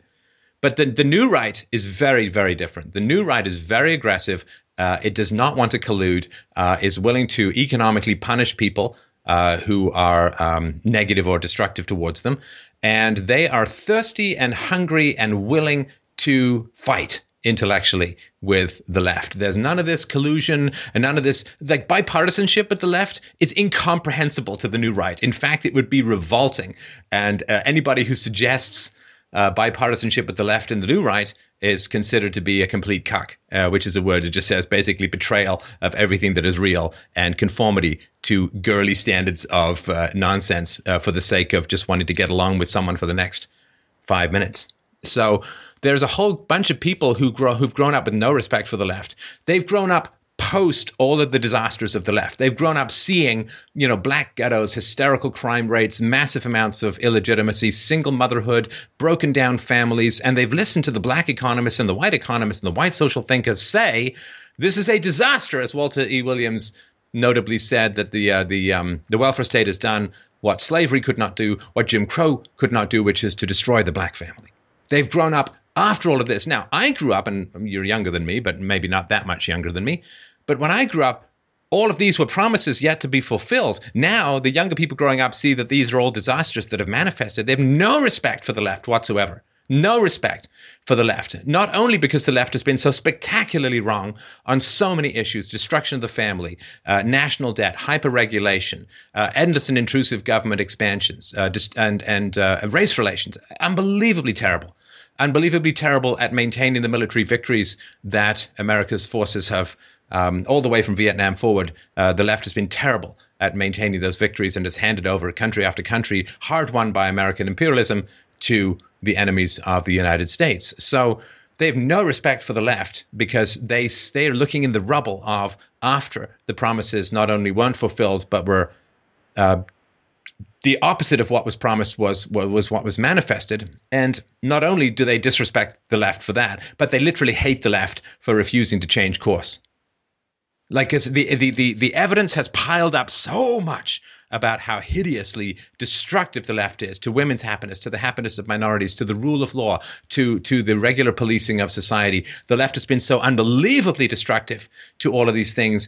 That is enough for contempt, but the rage comes from the fact that the left is doubling down on all of the bullshit that has produced so much disaster and dysfunction in society. And now, in particular, with the migrant crisis and the hysteria of the left, the radical egalitarianism and love of a wildly challenging ideology, to put it mildly, it's open hatred and it's open warfare. And that is not part of traditional conservatism.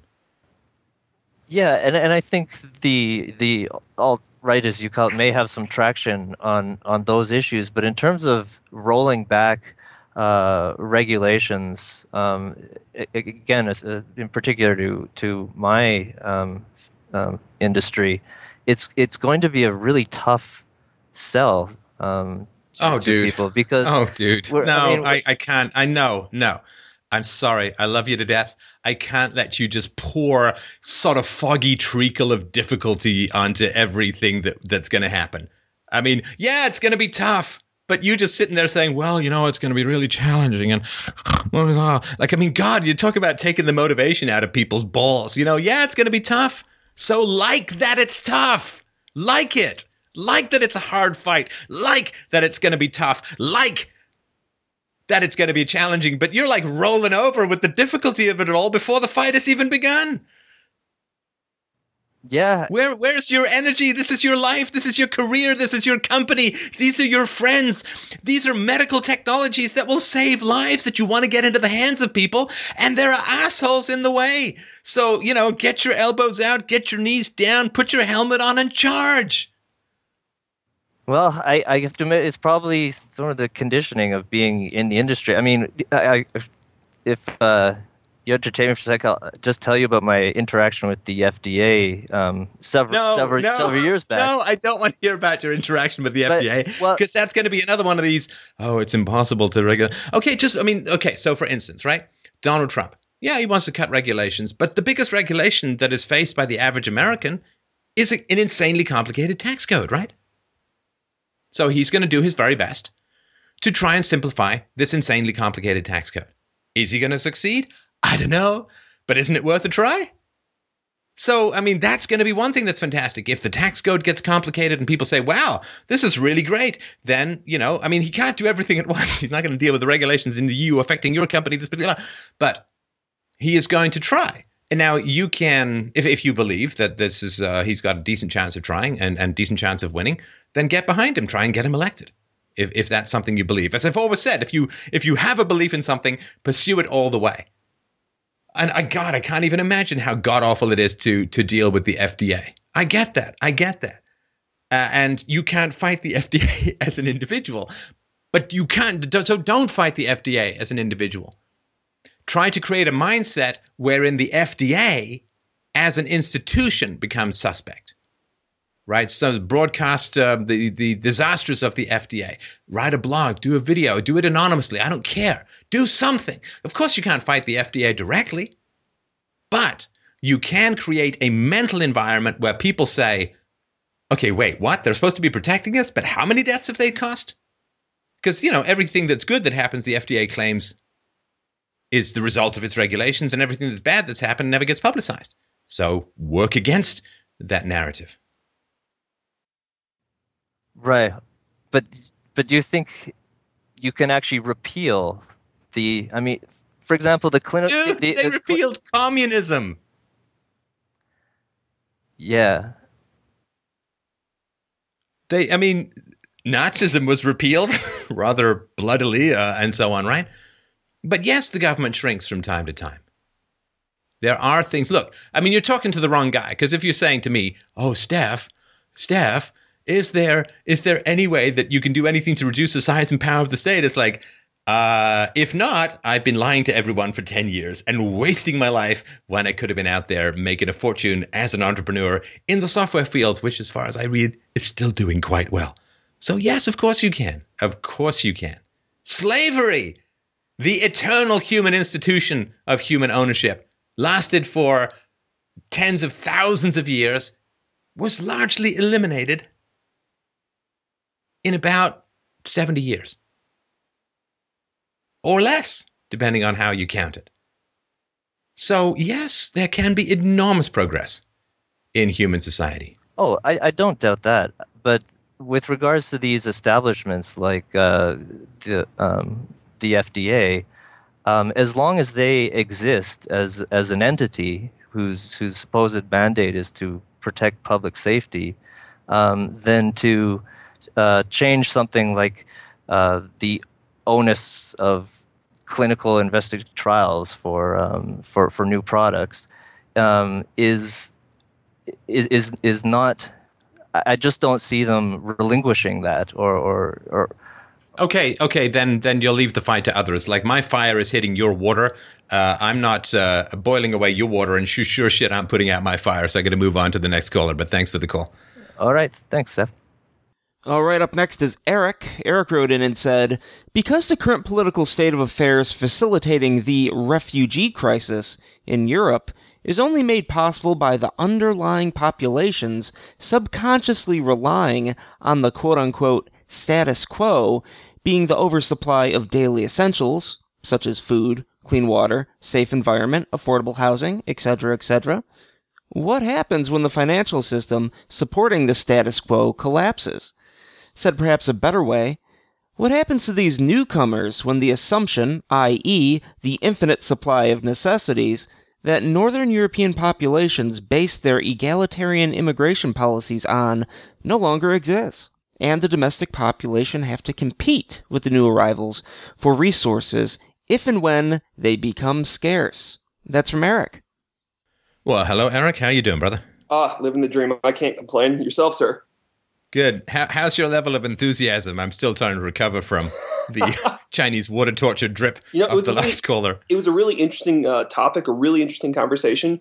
But like my question asserts, he's kind of stuck in the status quo bias. He can't imagine a world without the current set of regulations and affairs. And I don't blame him. That's 99% of society. And at the end of the day, the status quo bias, today was like yesterday and tomorrow will be like today. That's accurate 99.99999% of the time. But when it's not is when you have these societal changes. It's when you have the collapse of communism. It's when you have the German reunification. It's when you have all these huge world-changing events.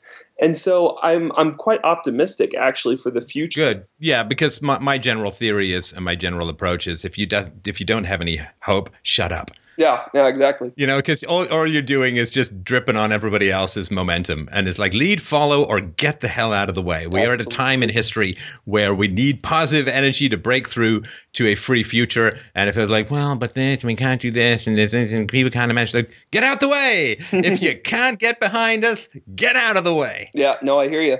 No, but it's interesting because if you remember when the refugee crisis really flared up in Europe, August, September, October of last year, especially here in Germany where I am, you had all these photos of these stupid people at train stations handing out teddy bears to 30-year-old men, and they were affectionately labeled. You mean the women? Yeah. Yeah, the women. The women who voted to keep the Austrian nationalists out of power, as I explicitly predicted over a year ago. But exactly. Go on. So these 18, 19-year-old women, or in many cases, mid-40s, desperate housewives, they're handing out teddy bears to 30-year-old men with these refugees welcome signs. But at the end of the day, when they're done with their self-flagellation, they get back in their Porsche and they drive home and they can go to Aldi and they can buy all the groceries they need. Because they assume that tomorrow will be like today because today was like yesterday. But when you're thinking about a status quo bias, especially at an intellectual level, there's something that a lot of people don't ever address, and that's the timeline you're looking at.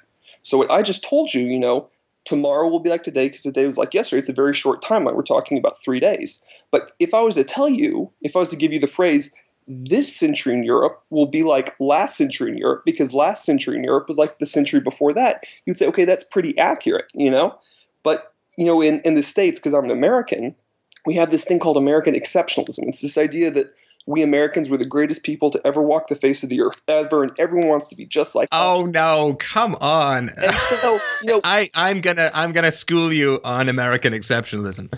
American exceptionalism isn't, well, we Americans are just so great. American exceptionalism, as far as I understand the term, is because America was the first explicitly philosophically designed country that didn't just arise out of historical momentum and blind tribalism and ancient wars and people running from disease. Like, it was an explicitly designed, constitutionally limited, classical, liberal, Enlightenment-based society. That is the exception of America. Not, everybody says we are the greatest, but the American exceptionalism was the fact that it was designed by geniuses to minimize government. And given that I don't think I'm smarter than the founding fathers, we got to try another experiment next time. But that's my end. It's not just chest-thumping nationalism, because every group has that. Well, sure. I agree with you that that's how it started off. But when you talk to people, next time you go south of the border, ask some of the local Americans why America is exceptional. They'll say stuff like freedom and God knows what. But, this is my experience when I go home.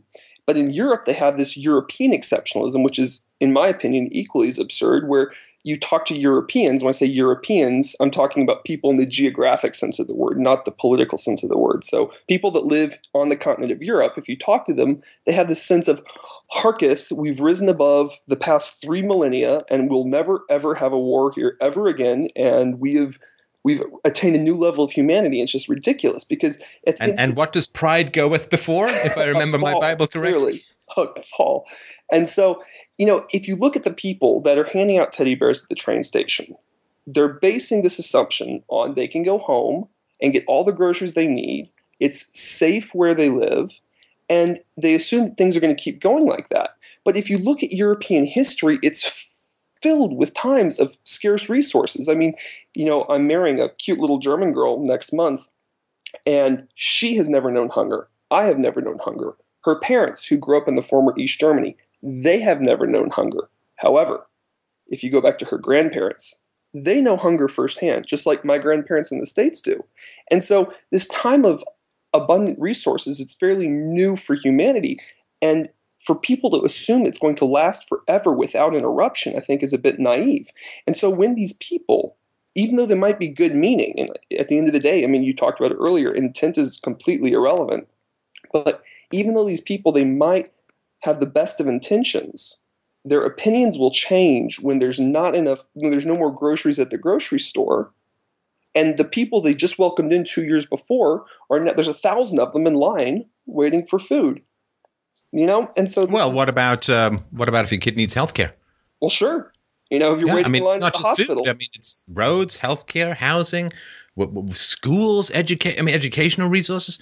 It's madness. It's beyond madness. And so, it's crazy. One thing I wanted to mention. Sorry, go ahead. No, it's completely nuts. And the only thing that keeps the current lifestyle in Europe going is the current financial system. And I know you've spoken about it many, many times. I work in macro finance here in Frankfurt.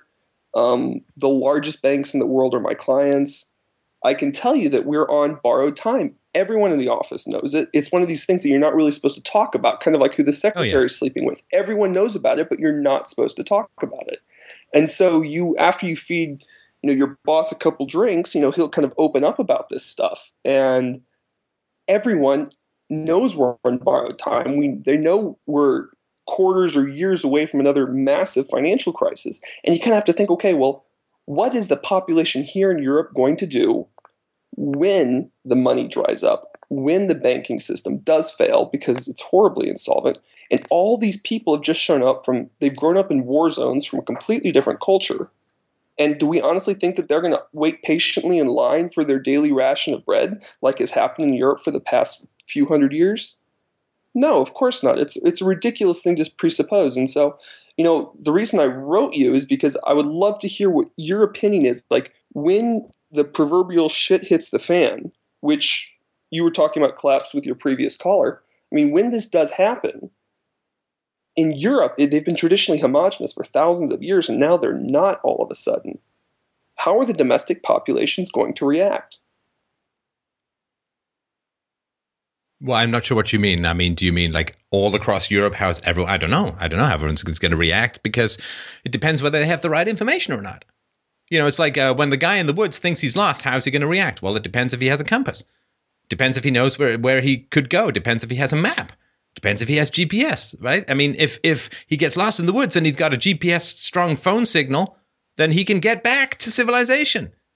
If he doesn't, and bees stung him in the eyeballs and he's blind, then he's going to stumble off a cliff. It depends on the information and the technology and the knowledge and the facts and the data that people have. That's going to determine how they react, which is why I'm so interested in getting this information out to people. Well, sure. I mean, perhaps said a better way. I mean, if you look through European history, whenever you have a huge foreign group of people show up and expect to be able to take resources from Europe, and the European population, the domestic European populations, are expected to share these resources with this new group of people, how has it always ended previously? Every time. No, it ends in war. A huge mountains of bodies. And so I feel really bad for a lot of these refugees, immigrants, whatever you'd like to call them, because I think at the end of the day, a lot of these people are coming to their graves. Because at the end of the day, when you do have Europeans lack the abundant resources which they enjoy right now, the thought process in the minds of everyone is going to change. It's no longer going to be egalitarianism. It's no longer going to be, oh, we have to help these people. It's screw them. I have to pay attention to my family and myself. Well, but what are they going to do? Most people in Europe, I mean, outside of Switzerland, a few other places, most people in Europe, well, they're so disdainful, you see, of the Second Amendment. How can this barbaric country called America actually allow people to have any guns? What are they going to do?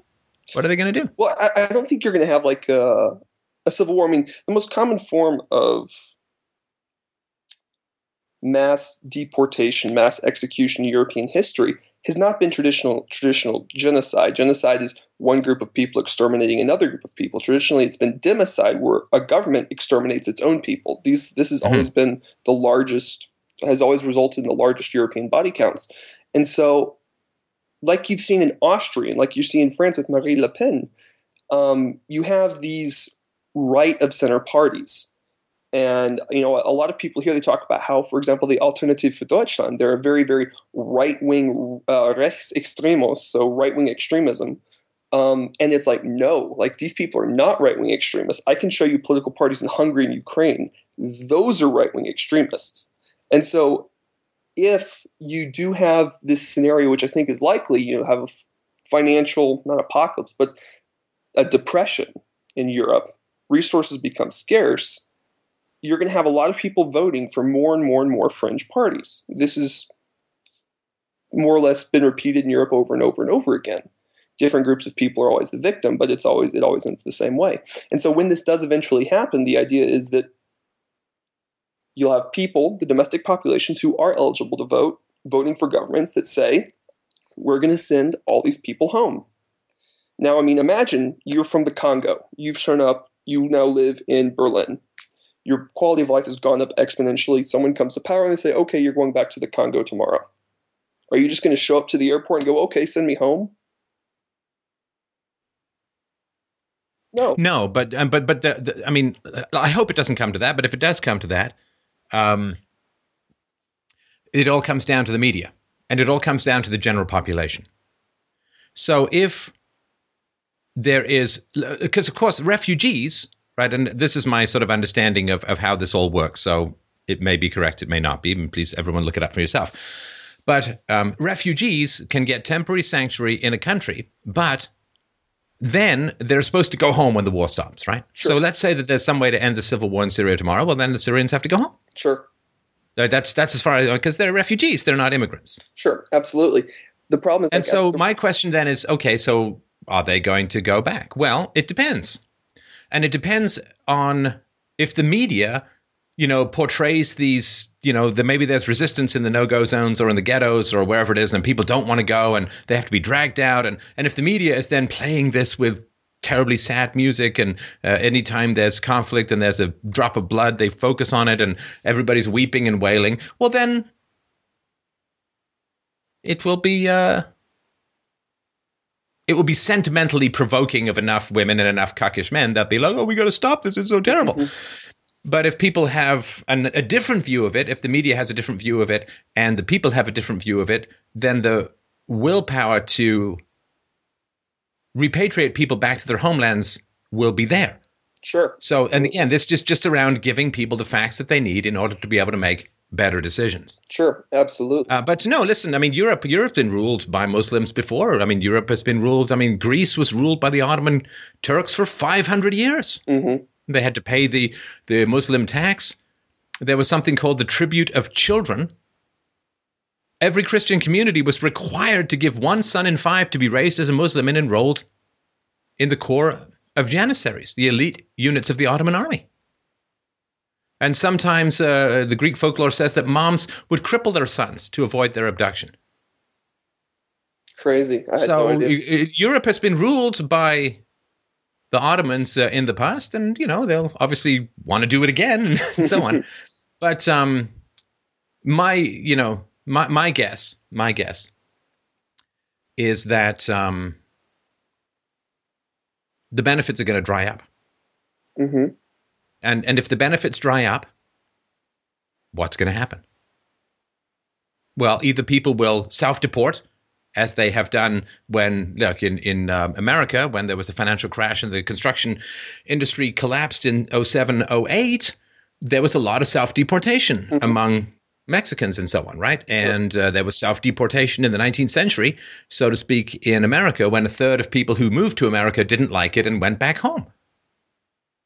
And, the migrants came, and if the benefits run out, the migrants may go back, especially if there's more peace in the Middle East. Some will, some won't, right? But no. And I imagined it's going to be a combination, and some people may make a play for autonomy in a region. They make a play for government power. Who knows, right? I mean, but we can't tell the future. No, but if the benefits dry up, then a lot of the refugees will leave. In a free society, like in a non-welfare-based society, moving from, I don't know, someplace in North Africa to Germany, when you don't speak the language, when you don't know the culture, when you have no economic reason, wouldn't happen. Plus, of course, people would be free to not rent to you, which they're not allowed to. I mean, they're forced to rent to people. They're forced to put people up. Yep. So, I mean, this would be taken care of in a free society. This is all one big, giant government program. But let me tell you one last thing about this, which I think is really important. I've been thinking about all this all week, so I hope this is not – I don't think I'm shoehorning it in because it is about immigrants.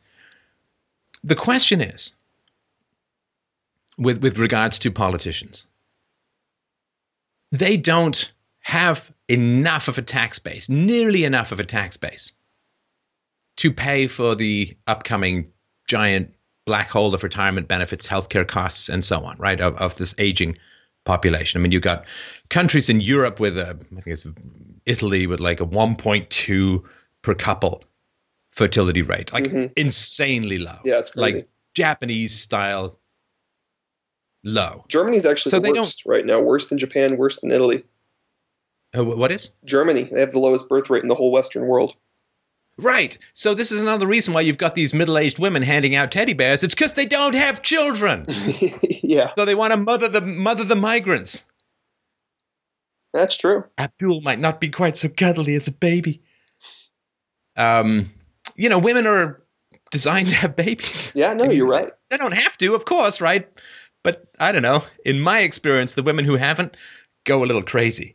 Yeah, that's just my experience, right? And they get wildly sentimental, and then they think that they either go crazy with cats or they, especially if they're not married, right? They just want to mother everything, and they get hysterical, and because they don't have the foundation of a family. Anyway, so if you're a politician and you're facing this demographic winter, and you have nowhere near enough money to pay for this baby boomer retirement nightmare, which of course governments have only known about for about 50 years. So how could they possibly expect to plan for it? Well, what are you going to do? Well, the fantasy, I think, a lot of the fantasy is we'll bring in immigrants and they'll start paying taxes immediately. See, here's the problem. If you're in power, it takes a long time to grow a human being into a taxpayer. We're not the most rapid of crops. We're not like oysters or tadpoles or lizards. It takes us quite a long time to become taxpayers, right? So, No. especially if you go to college, let's say that some politician says, I know, we'll just have people have a lot more babies in our local country and it will be fine. It's like, okay, well, what is that going to do to your budget? Yeah, the politicians Well, and the media here babies don't. are a cost long before they are a benefit. Yeah. Because you got to pay for the mother's maternity leave. You got to pay for healthcare for the kids. You've got to pay for education for the kids. You've got to pay for college for the kids. I mean, you're in the hole hundreds and hundreds of thousands of dollars until those kids become taxpayers by the time they reach the ripe old age of a quarter century. Yeah, no, so Hang on, let me finish. So trying to solve the demographic winter by promoting childbirth is insane. Tragically, it's completely insane. What they're trying to do is bring in people they think can pay taxes quicker. And that's why they're all described as doctors and engineers and all these kinds of great things, right? They're going to bring in all these laborers and all these workers, and they're going to start paying taxes immediately because some other country paid for their education as children, and now they'll just come over here and they'll be paying all these taxes. And there's no way to solve the demographic winter problem by promoting childbirth because that buys you a quarter century of significant additional spending before they start paying off in terms of becoming taxpayers. So there's no conceivable way that politicians can promote. Like, they don't have enough money. They don't have enough taxpayers to pay for the old. They sure as shit don't have enough taxpayers to pay for the young as well. So they need to import all of these people they fantasize and imagine are somehow going to start producing taxes immediately, even though it's even worse because they're consuming more resources than I think babies do. Yep. And so I think this is one of the fundamental fantasies, that this problem has been left so long that there's no possibility for native births to do anything other at the moment than exacerbate the problem that they face, which is they simply don't have enough money. So I think that the surface argument is something like, well, we'll bring in these taxpayers, and then these taxpayers will contribute money, which we can then use to pay for old age pensions, and we can use to pay for health care for the old and so on. It's way too late. I mean, they should have done it like a quarter century ago. They should have removed barriers to fertility or paid people to have, I don't know what the hell they'd do, right? I mean, they're trying this in Russia now, paying people to have babies, and I don't know, probably trying it in Japan as well. But this idea, so the surface story is we need the taxpayers. I think the more darker and underlying story is, if we can provoke an emergency, people will accept privation. And I've made this argument for years, that when the government runs out of money, it provokes an emergency. Now, usually that's war, but in this case, war is not feasible among the European powers and all nuclear powers and all that, right? So they're provoking this kind of conflict so that people will accept privation, which allows them to not get their pensions and not get their health care, but they'll all pull together because of some emergency. Because the idea that the migrants or the immigrants are going to pay taxes is lunatic, right? So from April 2014 to March 2015, Migration Watch UK calculated that immigrants in the United Kingdom from other European Economic Area countries, right? So these aren't migrants from the third world, right? These aren't economic refugees or war refugees. These are immigrants from other European area countries. Cost £1.2 billion annually, over £3 million a day. So that's bad. They're already a net loss. Immigrants to the United Kingdom from outside the European Economic Area cost $15.6 billion annually, or almost £43 million every single day. That's net. Yeah. Their economic contributions. In total, immigration is costing native UK residents nearly £17 billion annually. That's because they contribute $89.7 billion in taxes, but receive $106.7 billion in public spending.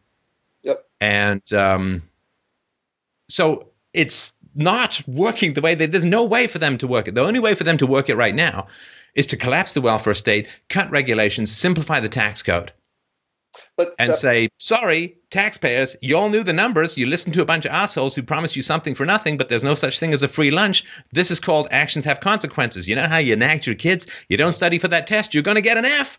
Well, if you don't study for reality, reality gives you an F. Yeah, absolutely. You're completely correct. I agree with what you're saying. A couple things I'd like to kind of caveat there. When you talk about collapsing the welfare state, I agree this is what needs to happen. It has to happen. The problem is collapsing the welfare state would cause politicians to actually lose power, lose influence. This is the exact opposite of what they want to do. And so their incentive is to actually make the state larger because this is what benefits them personally, just human nature. Oh, of course. Yeah, of course. And of course, they don't want the social unrest that's going to come from that. Sure, of course not.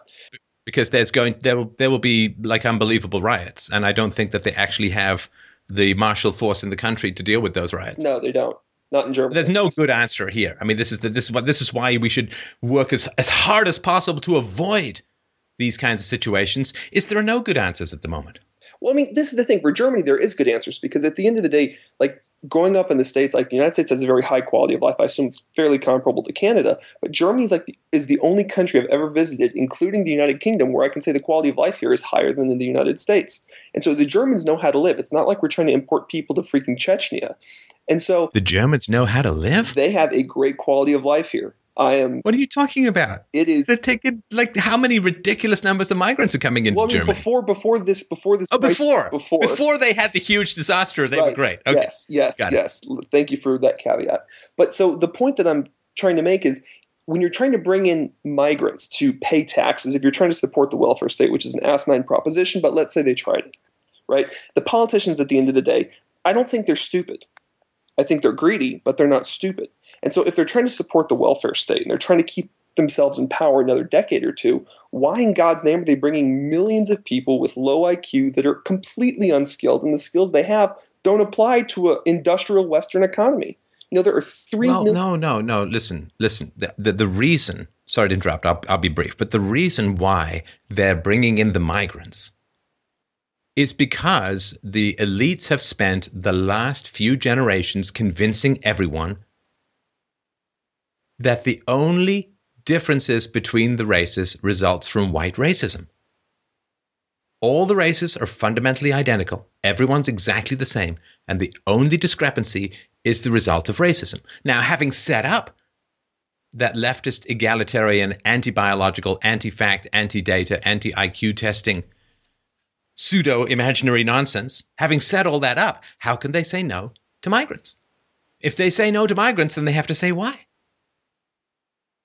Now, are they going to say, well, you know, they have cultural values that may not be wildly compatible with the West and so on? Well, then they have to say that Western culture is superior, or at least better for Westerners. They also have to explain why they've let lots of non-Westerners, particularly in Germany, among the Turks, in for many decades without ever mentioning this one basic fact that there may be some level of incompatibility. And then people have to say, well, wait a minute. Do you just not want these people to come in because they're brown or whatever it is, right? And then what are they going to say? Are they going to say, well, you know, the reality is that there are differences between the races and black? Like, they can't say that because they spent this last 50 years covering all those facts up and attacking Charles Murray and Linda Gottfriedson and Helmut Newberg and all these people who've been talking about this stuff. They've set it up perfectly so that they now can't say no. How can they say no? I agree they can't say no, but at the same time, they are not only not even attempting to bring in other more culturally compatible, high IQ individuals into Germany, they're actually actively fighting against it. For example, you have the civil war in Syria going on right now. Horrible, horrible loss of life. I feel so sorry for the people there.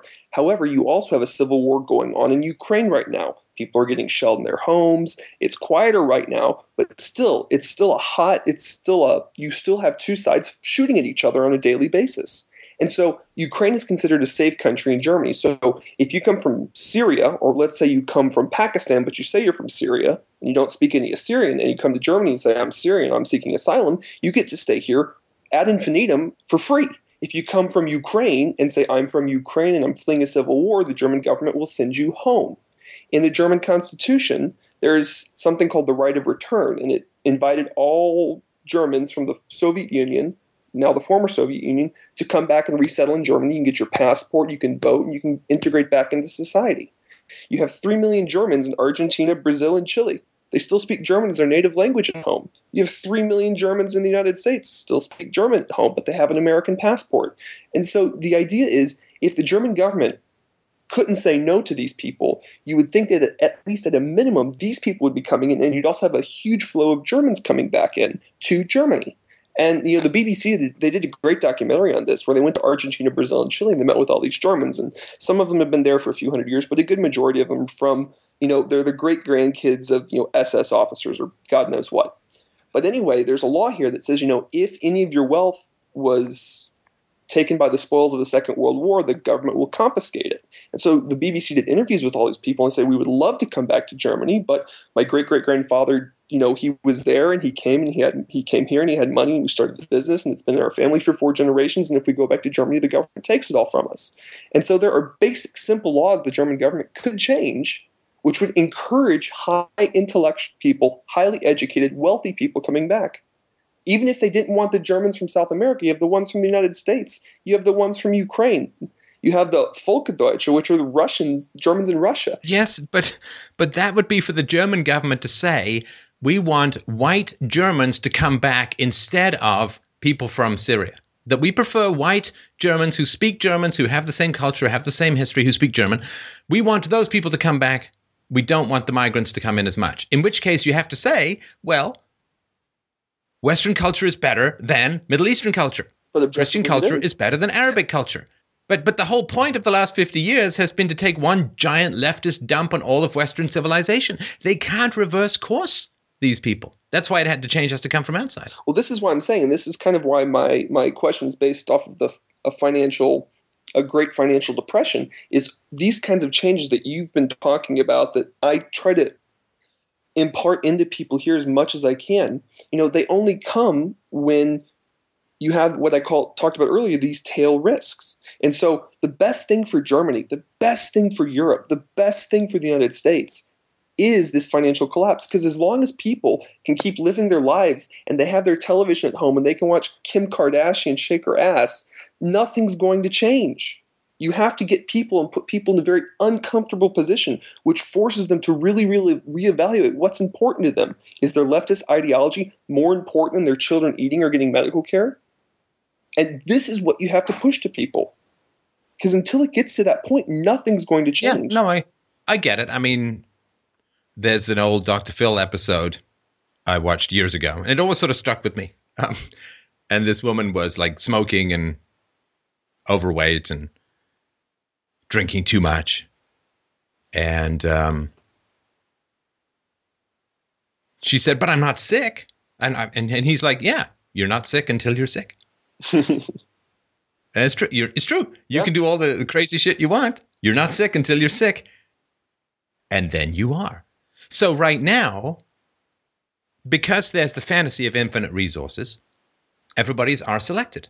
There's no in-group preferences. There's no borders. Everyone's the same. It doesn't matter. There are selected, except because of birth control, they're not having kids in an R-selected way, right? They're not having, it's like rabbit sex porn with birth control. Yeah. Right? It's like the tiniest condom outside of Japan. So we have this R-selected environment of infinite resources, which means why on earth would you need a nation? Why on earth would you need borders? Why on earth would you need in-group preferences? It's like one tribe of rabbits fighting to drive another tribe of rabbits off the field when there's enough grass for 6 billion rabbits. Right? I mean, so because of central banking and birth control, we have the worst combination, which is R-selected behavior without R-selected reproduction. Yep. Sterility plus promiscuity is the worst combination. It destabilizes the family without creating the next generation. So what happens is there is a certain set of behaviors that are promoted through excessive resources, infinite resources, so to speak, through central banking, borrowing, printing, whatever, right? And everyone starts inhabiting those behaviors, and self-restraint looks stupid because there's no winter. You don't need to store nuts for the winter. What are you doing? It's like the ant and the grasshopper, but the grasshopper's just lazing around playing guitar. It was in my kids' book. Grasshopper's just laying around playing guitar, saying to the ant, hey, man, why are you storing up all those nuts for the winter? It makes no sense. You got to just have fun. You're too uptight. You got to loosen up. So, as you know, when the excessive resource environment dries up, when winter comes along, everybody's behavior changes. And so we'll go back to the K-selected behavior will go back to people actually investing in their kids, will go back to people having kids, because, our selected behavior is fine as long as you're having the kids. If you're not having the kids, then our selected behavior is just being a complete asshole to the next generation.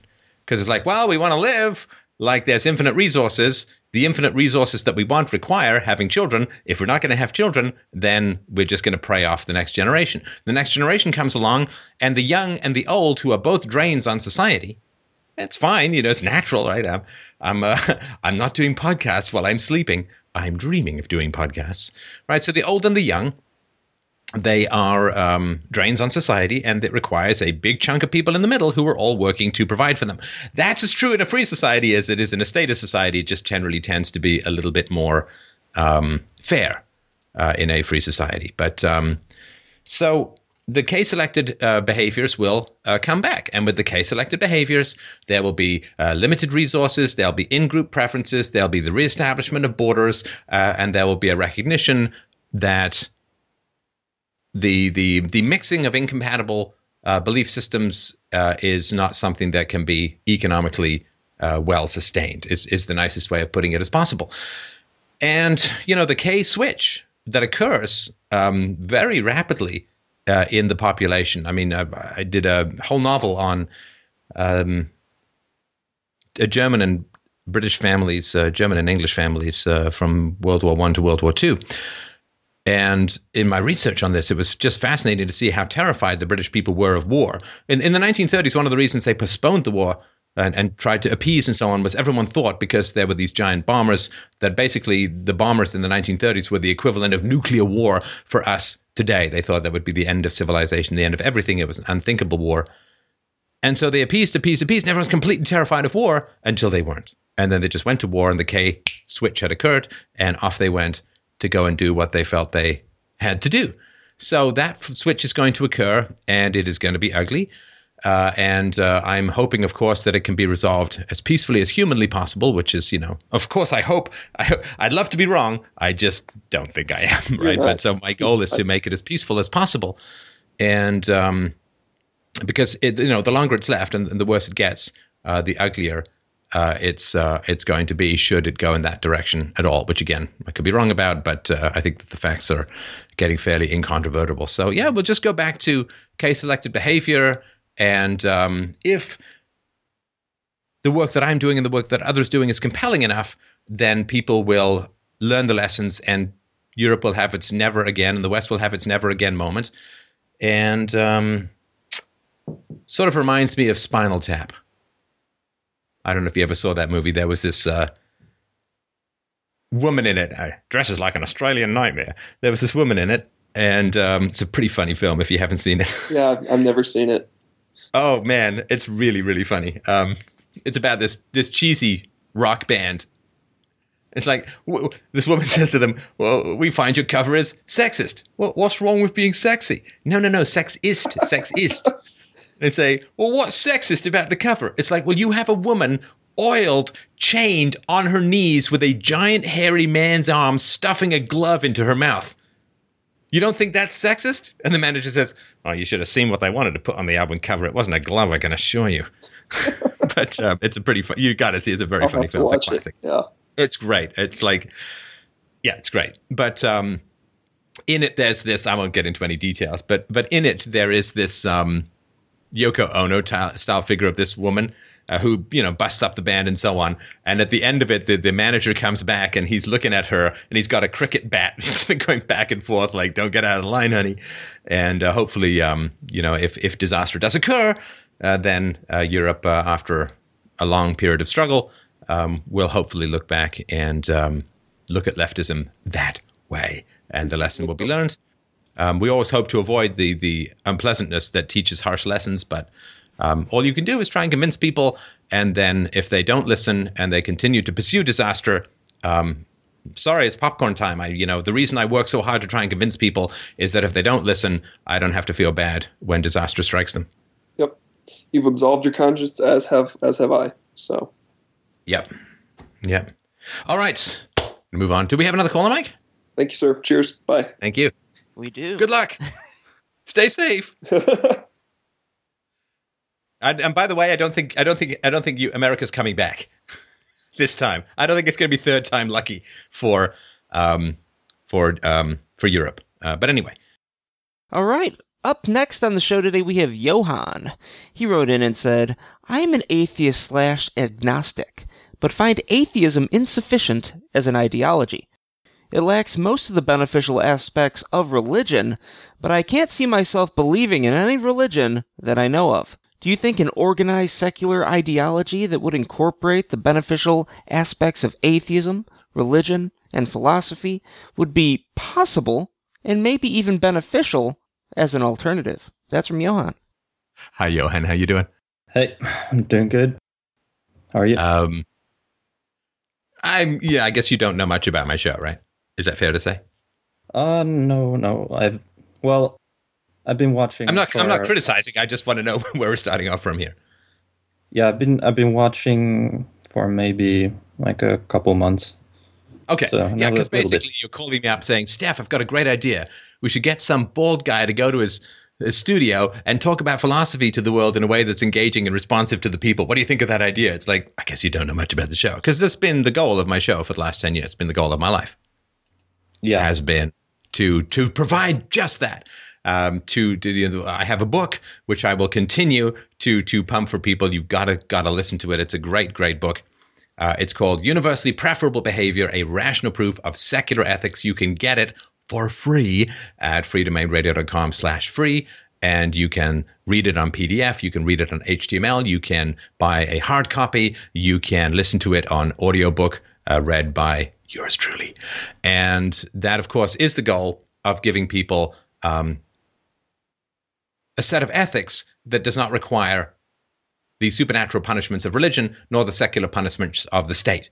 So that's one, people say, why do you fight so hard for all of this stuff? I've got something to fight for. And it's not for let's try the state again. And it's not for let's just go back to religion. It is to move on to put philosophy at the center of ethics, which is where it always should have been.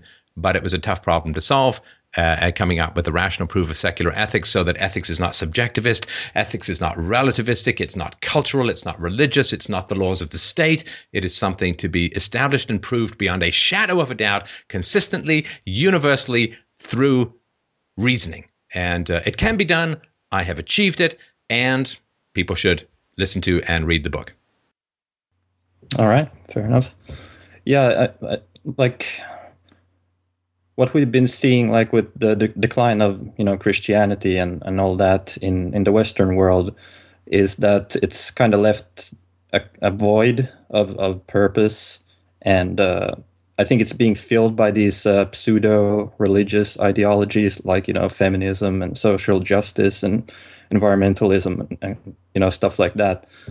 And as I said, like atheism by itself is not sufficient to provide that, because it's just about questioning belief in religion rather than if I say I don't believe in the existence of Zeus, what does that make me? Yeah, an atheist. Well, no, it just makes me, I could believe in all the other gods, I just don't believe in Zeus. But if all I hear is, if somebody just knows about me, well, I don't believe in the existence of Zeus, what does that tell people?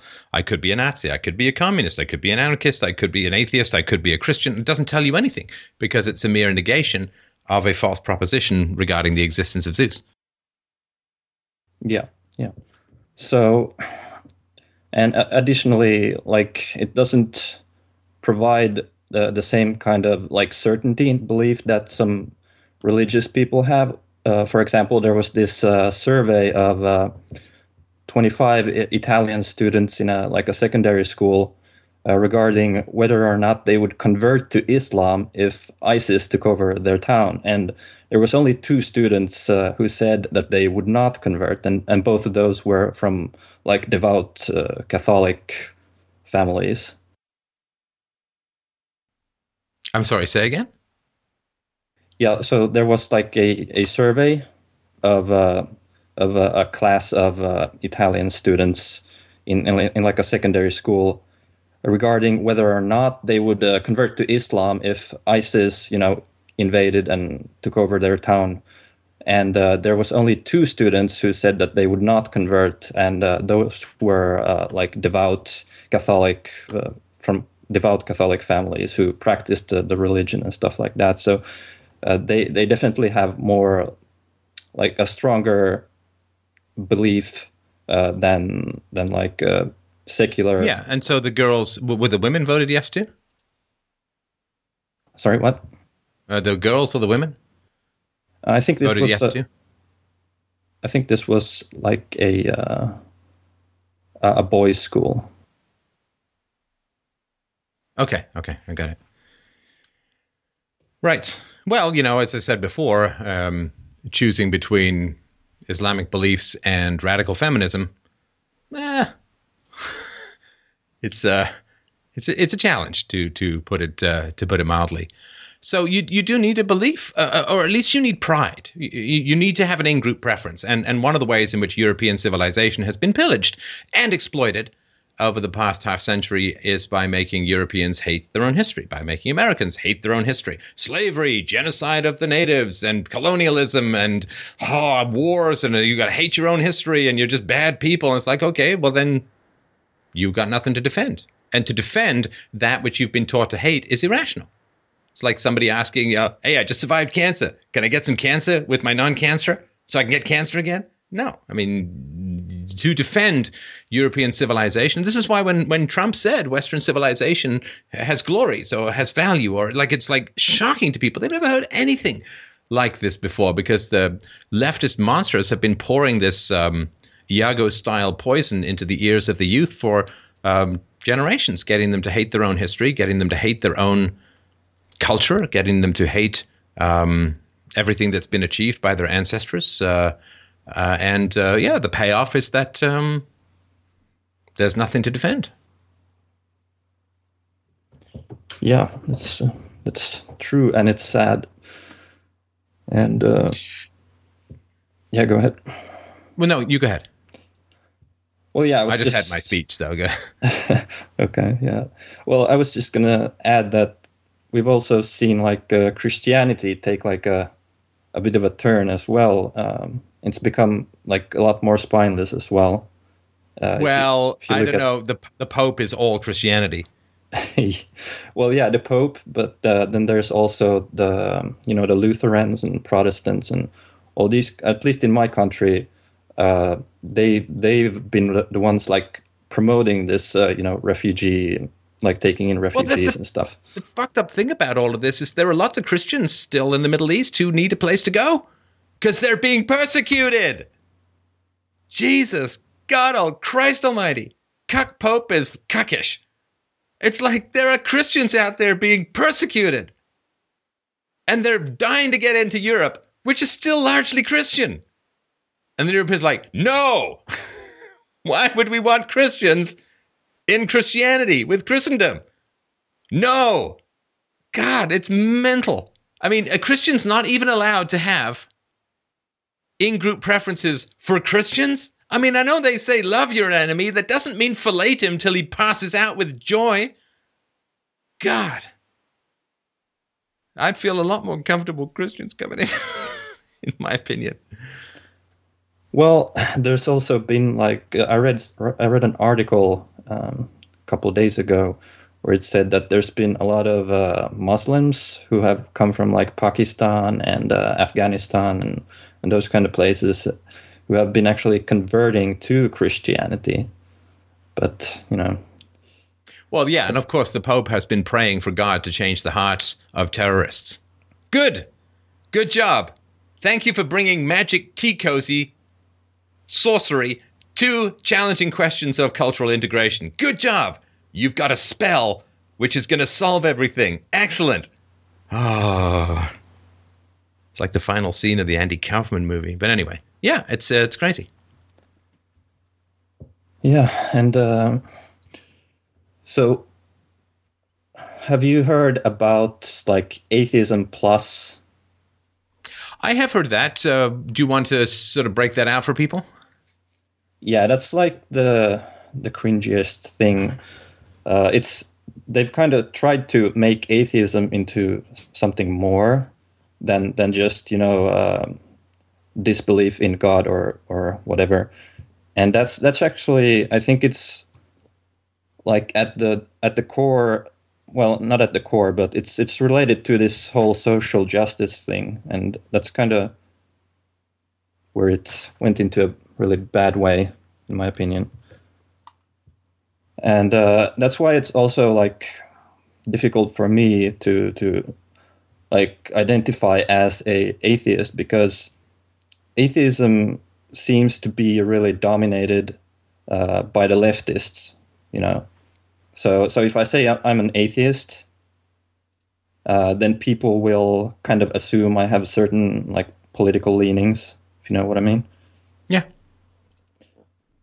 And so I'm really like looking for some kind of, you know, secular type of ideology that would be more, you know, to the right, a bit more conservative. And I definitely have to read your book or listen to it. Well, look, the Atheism Plus results from the inconsistent application of philosophy. Right? So atheists are very good at dismantling the existence of a deity. All right. Okay, then when an anarchist like myself comes along and brings forward arguments that are really, really close to the dismantling of a belief in God, and say, well, the government falls into the same category as a deity. The government does not exist any more than a God exists. Belief in government exists, belief in gods exist. Churches exist, government buildings exist. In the past, there was enforcement of religious edicts. Now, currently, there is enforcement of state edicts. The church now punishes you with supernatural punishment. The state punishes you with secular punishment. The church used to indoctrinate youths about the value of the church. Now the state indoctrinates youths about the value of the state. And the arguments are very similar. Very similar. Except that now that there's been a separation of church and state, you face far less danger from a religious person than you do from a statist. Because the religious person will live and let live. A statist will have your ass thrown in jail or shot if you disobey his edicts. The state has become everything that atheists feared about religion. The state is to freedom as Sharia law is to atheism. And they don't see it. They don't see that they're fundamentalists as surely as the most extreme religious groups you could imagine in their faith and belief in the non-existent agency of coercion known as the state. And this is why it always strikes me as kind of precious when atheists take on Christianity and they take on Christianity because Christians are nice. That's why they don't go for other religions as much. But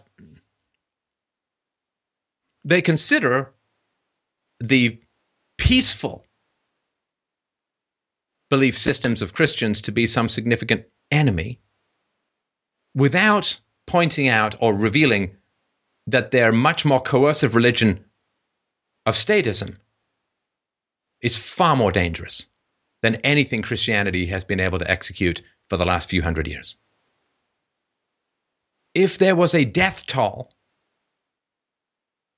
laid at the feet of Christianity in 100 single years, which was 250 million people. In other words, if Christians had been out there in the 20th century murdering 250 million people, atheists would rightly be horrified. But no, they have to bring up Galileo and they have to bring up the Inquisition, which was not that many deaths. But the state, just in the 20th century alone, outside of war, murdered 250 million people, 250 million people. 250 million of its own citizens were murdered by the state in the 20th century alone. And the atheists just, Angry Bird style, catapult over that giant sky-darkening mountain of human flesh.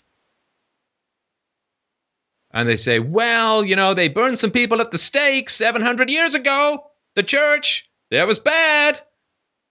Just terrible. What about the 250 million bodies behind the entity that you worship? What? Don't be silly. Let's talk more about the Inquisition. Ah! Madness. Madness.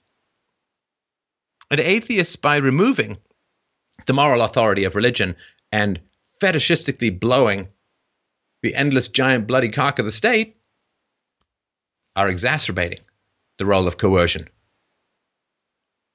in the world. Yeah, I know. There's Nault and there's Nault. Not all atheists are like that. I get that. But I've already done the data on that, and when you have 70 times more atheists being on the left than on the right, I think we have a little bit more than a randomized trend. Yeah. So, it is incumbent upon atheists to be as critical of themselves as they are of religious people. And I have no problem with atheist criticisms of religious people. And atheist criticisms, I enjoy a good Sam Harris, I enjoy a good Richard Dawkins, I enjoy Dennett, I enjoy Hitchens, I've read their stuff. Great. Now, if the goddamn Catholic Church had invaded Iraq, causing between 500,000 and 1 million deaths, if the onward Christian soldiers had carved their bloody way through an ancient empire and destroyed the infrastructure that kept people alive and destroyed the state structure that kept people safe and unleashed the demonic hordes of ISIS on the general population, if the Catholic Church had done that, I think atheists would have a little something to say about it.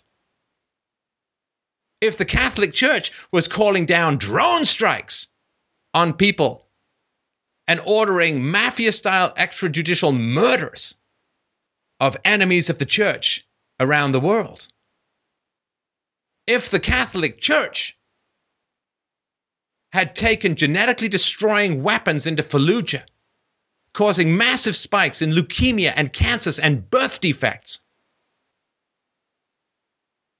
I think atheists would have a little something to say about it, don't you? I mean, listen to atheists talking about the fact that the Pope is not a big fan of condoms in AIDS-ravaged South Africa. Yeah, they got something to say about that, and they should. If the Catholic Church was selling off the future and life and assets of the unborn in order to bribe people in the here and now for compliance, if they were able to create some giant debt that the next generation had to pay off, I think that the atheists would have something to say about that.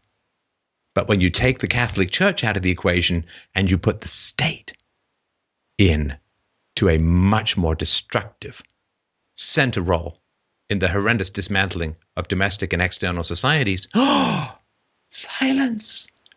Atheists are struck dumb. They cannot speak. They cannot see. They blindly defend the most murderous agency the world has ever seen, the modern state. They cannot even see its crimes. They cannot even see its non-existence. And atheists, leftist atheists in general, and atheists in general, given the statistics, have far less self-criticism of their gods than Christianity has ever had. Christianity has had theologians argue about particular aspects of the religion for centuries. There have been reformations in Christendom. There has been the Unitarian Church.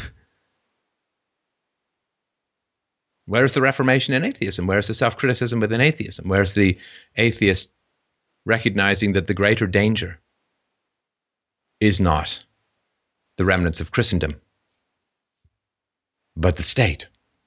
Where's there a discussion of this?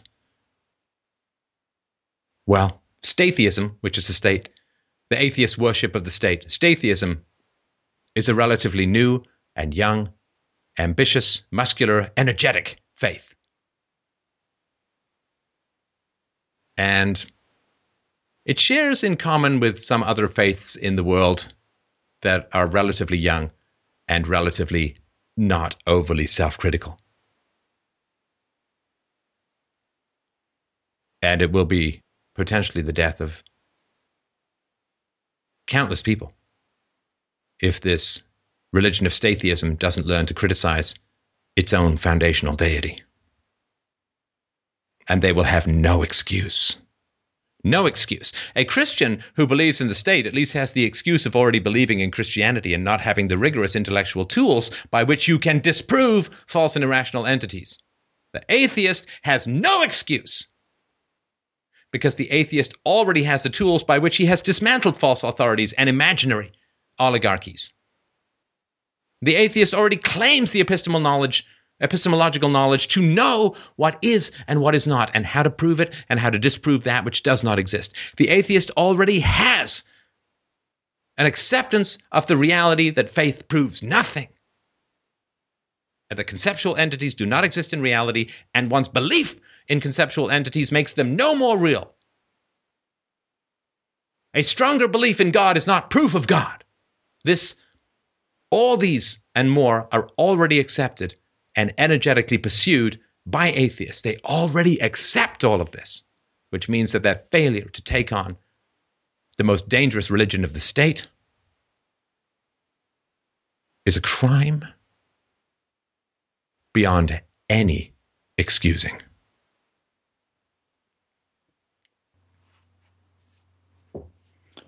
Yeah.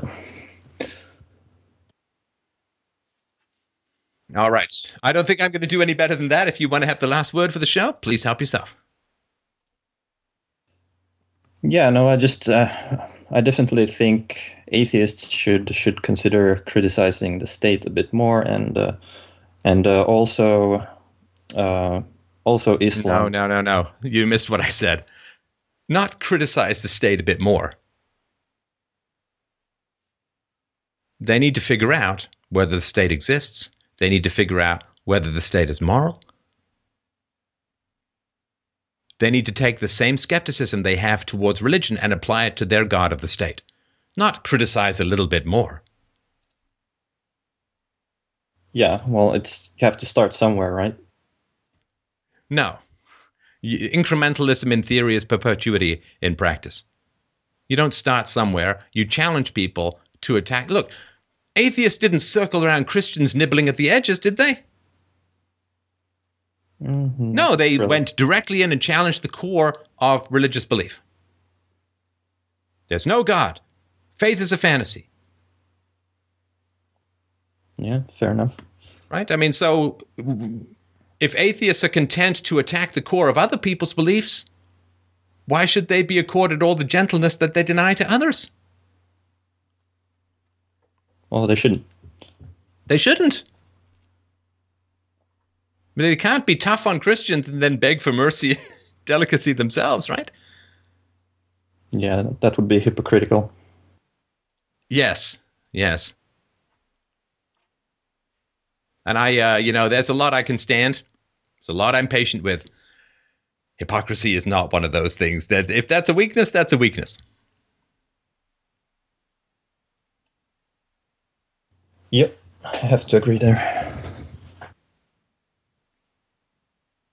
All right. Well, thanks very much for your call. I appreciate it. I will make a request as a unicorn. You won't see this if you're not watching the video. I will make a request for people to send in their donations.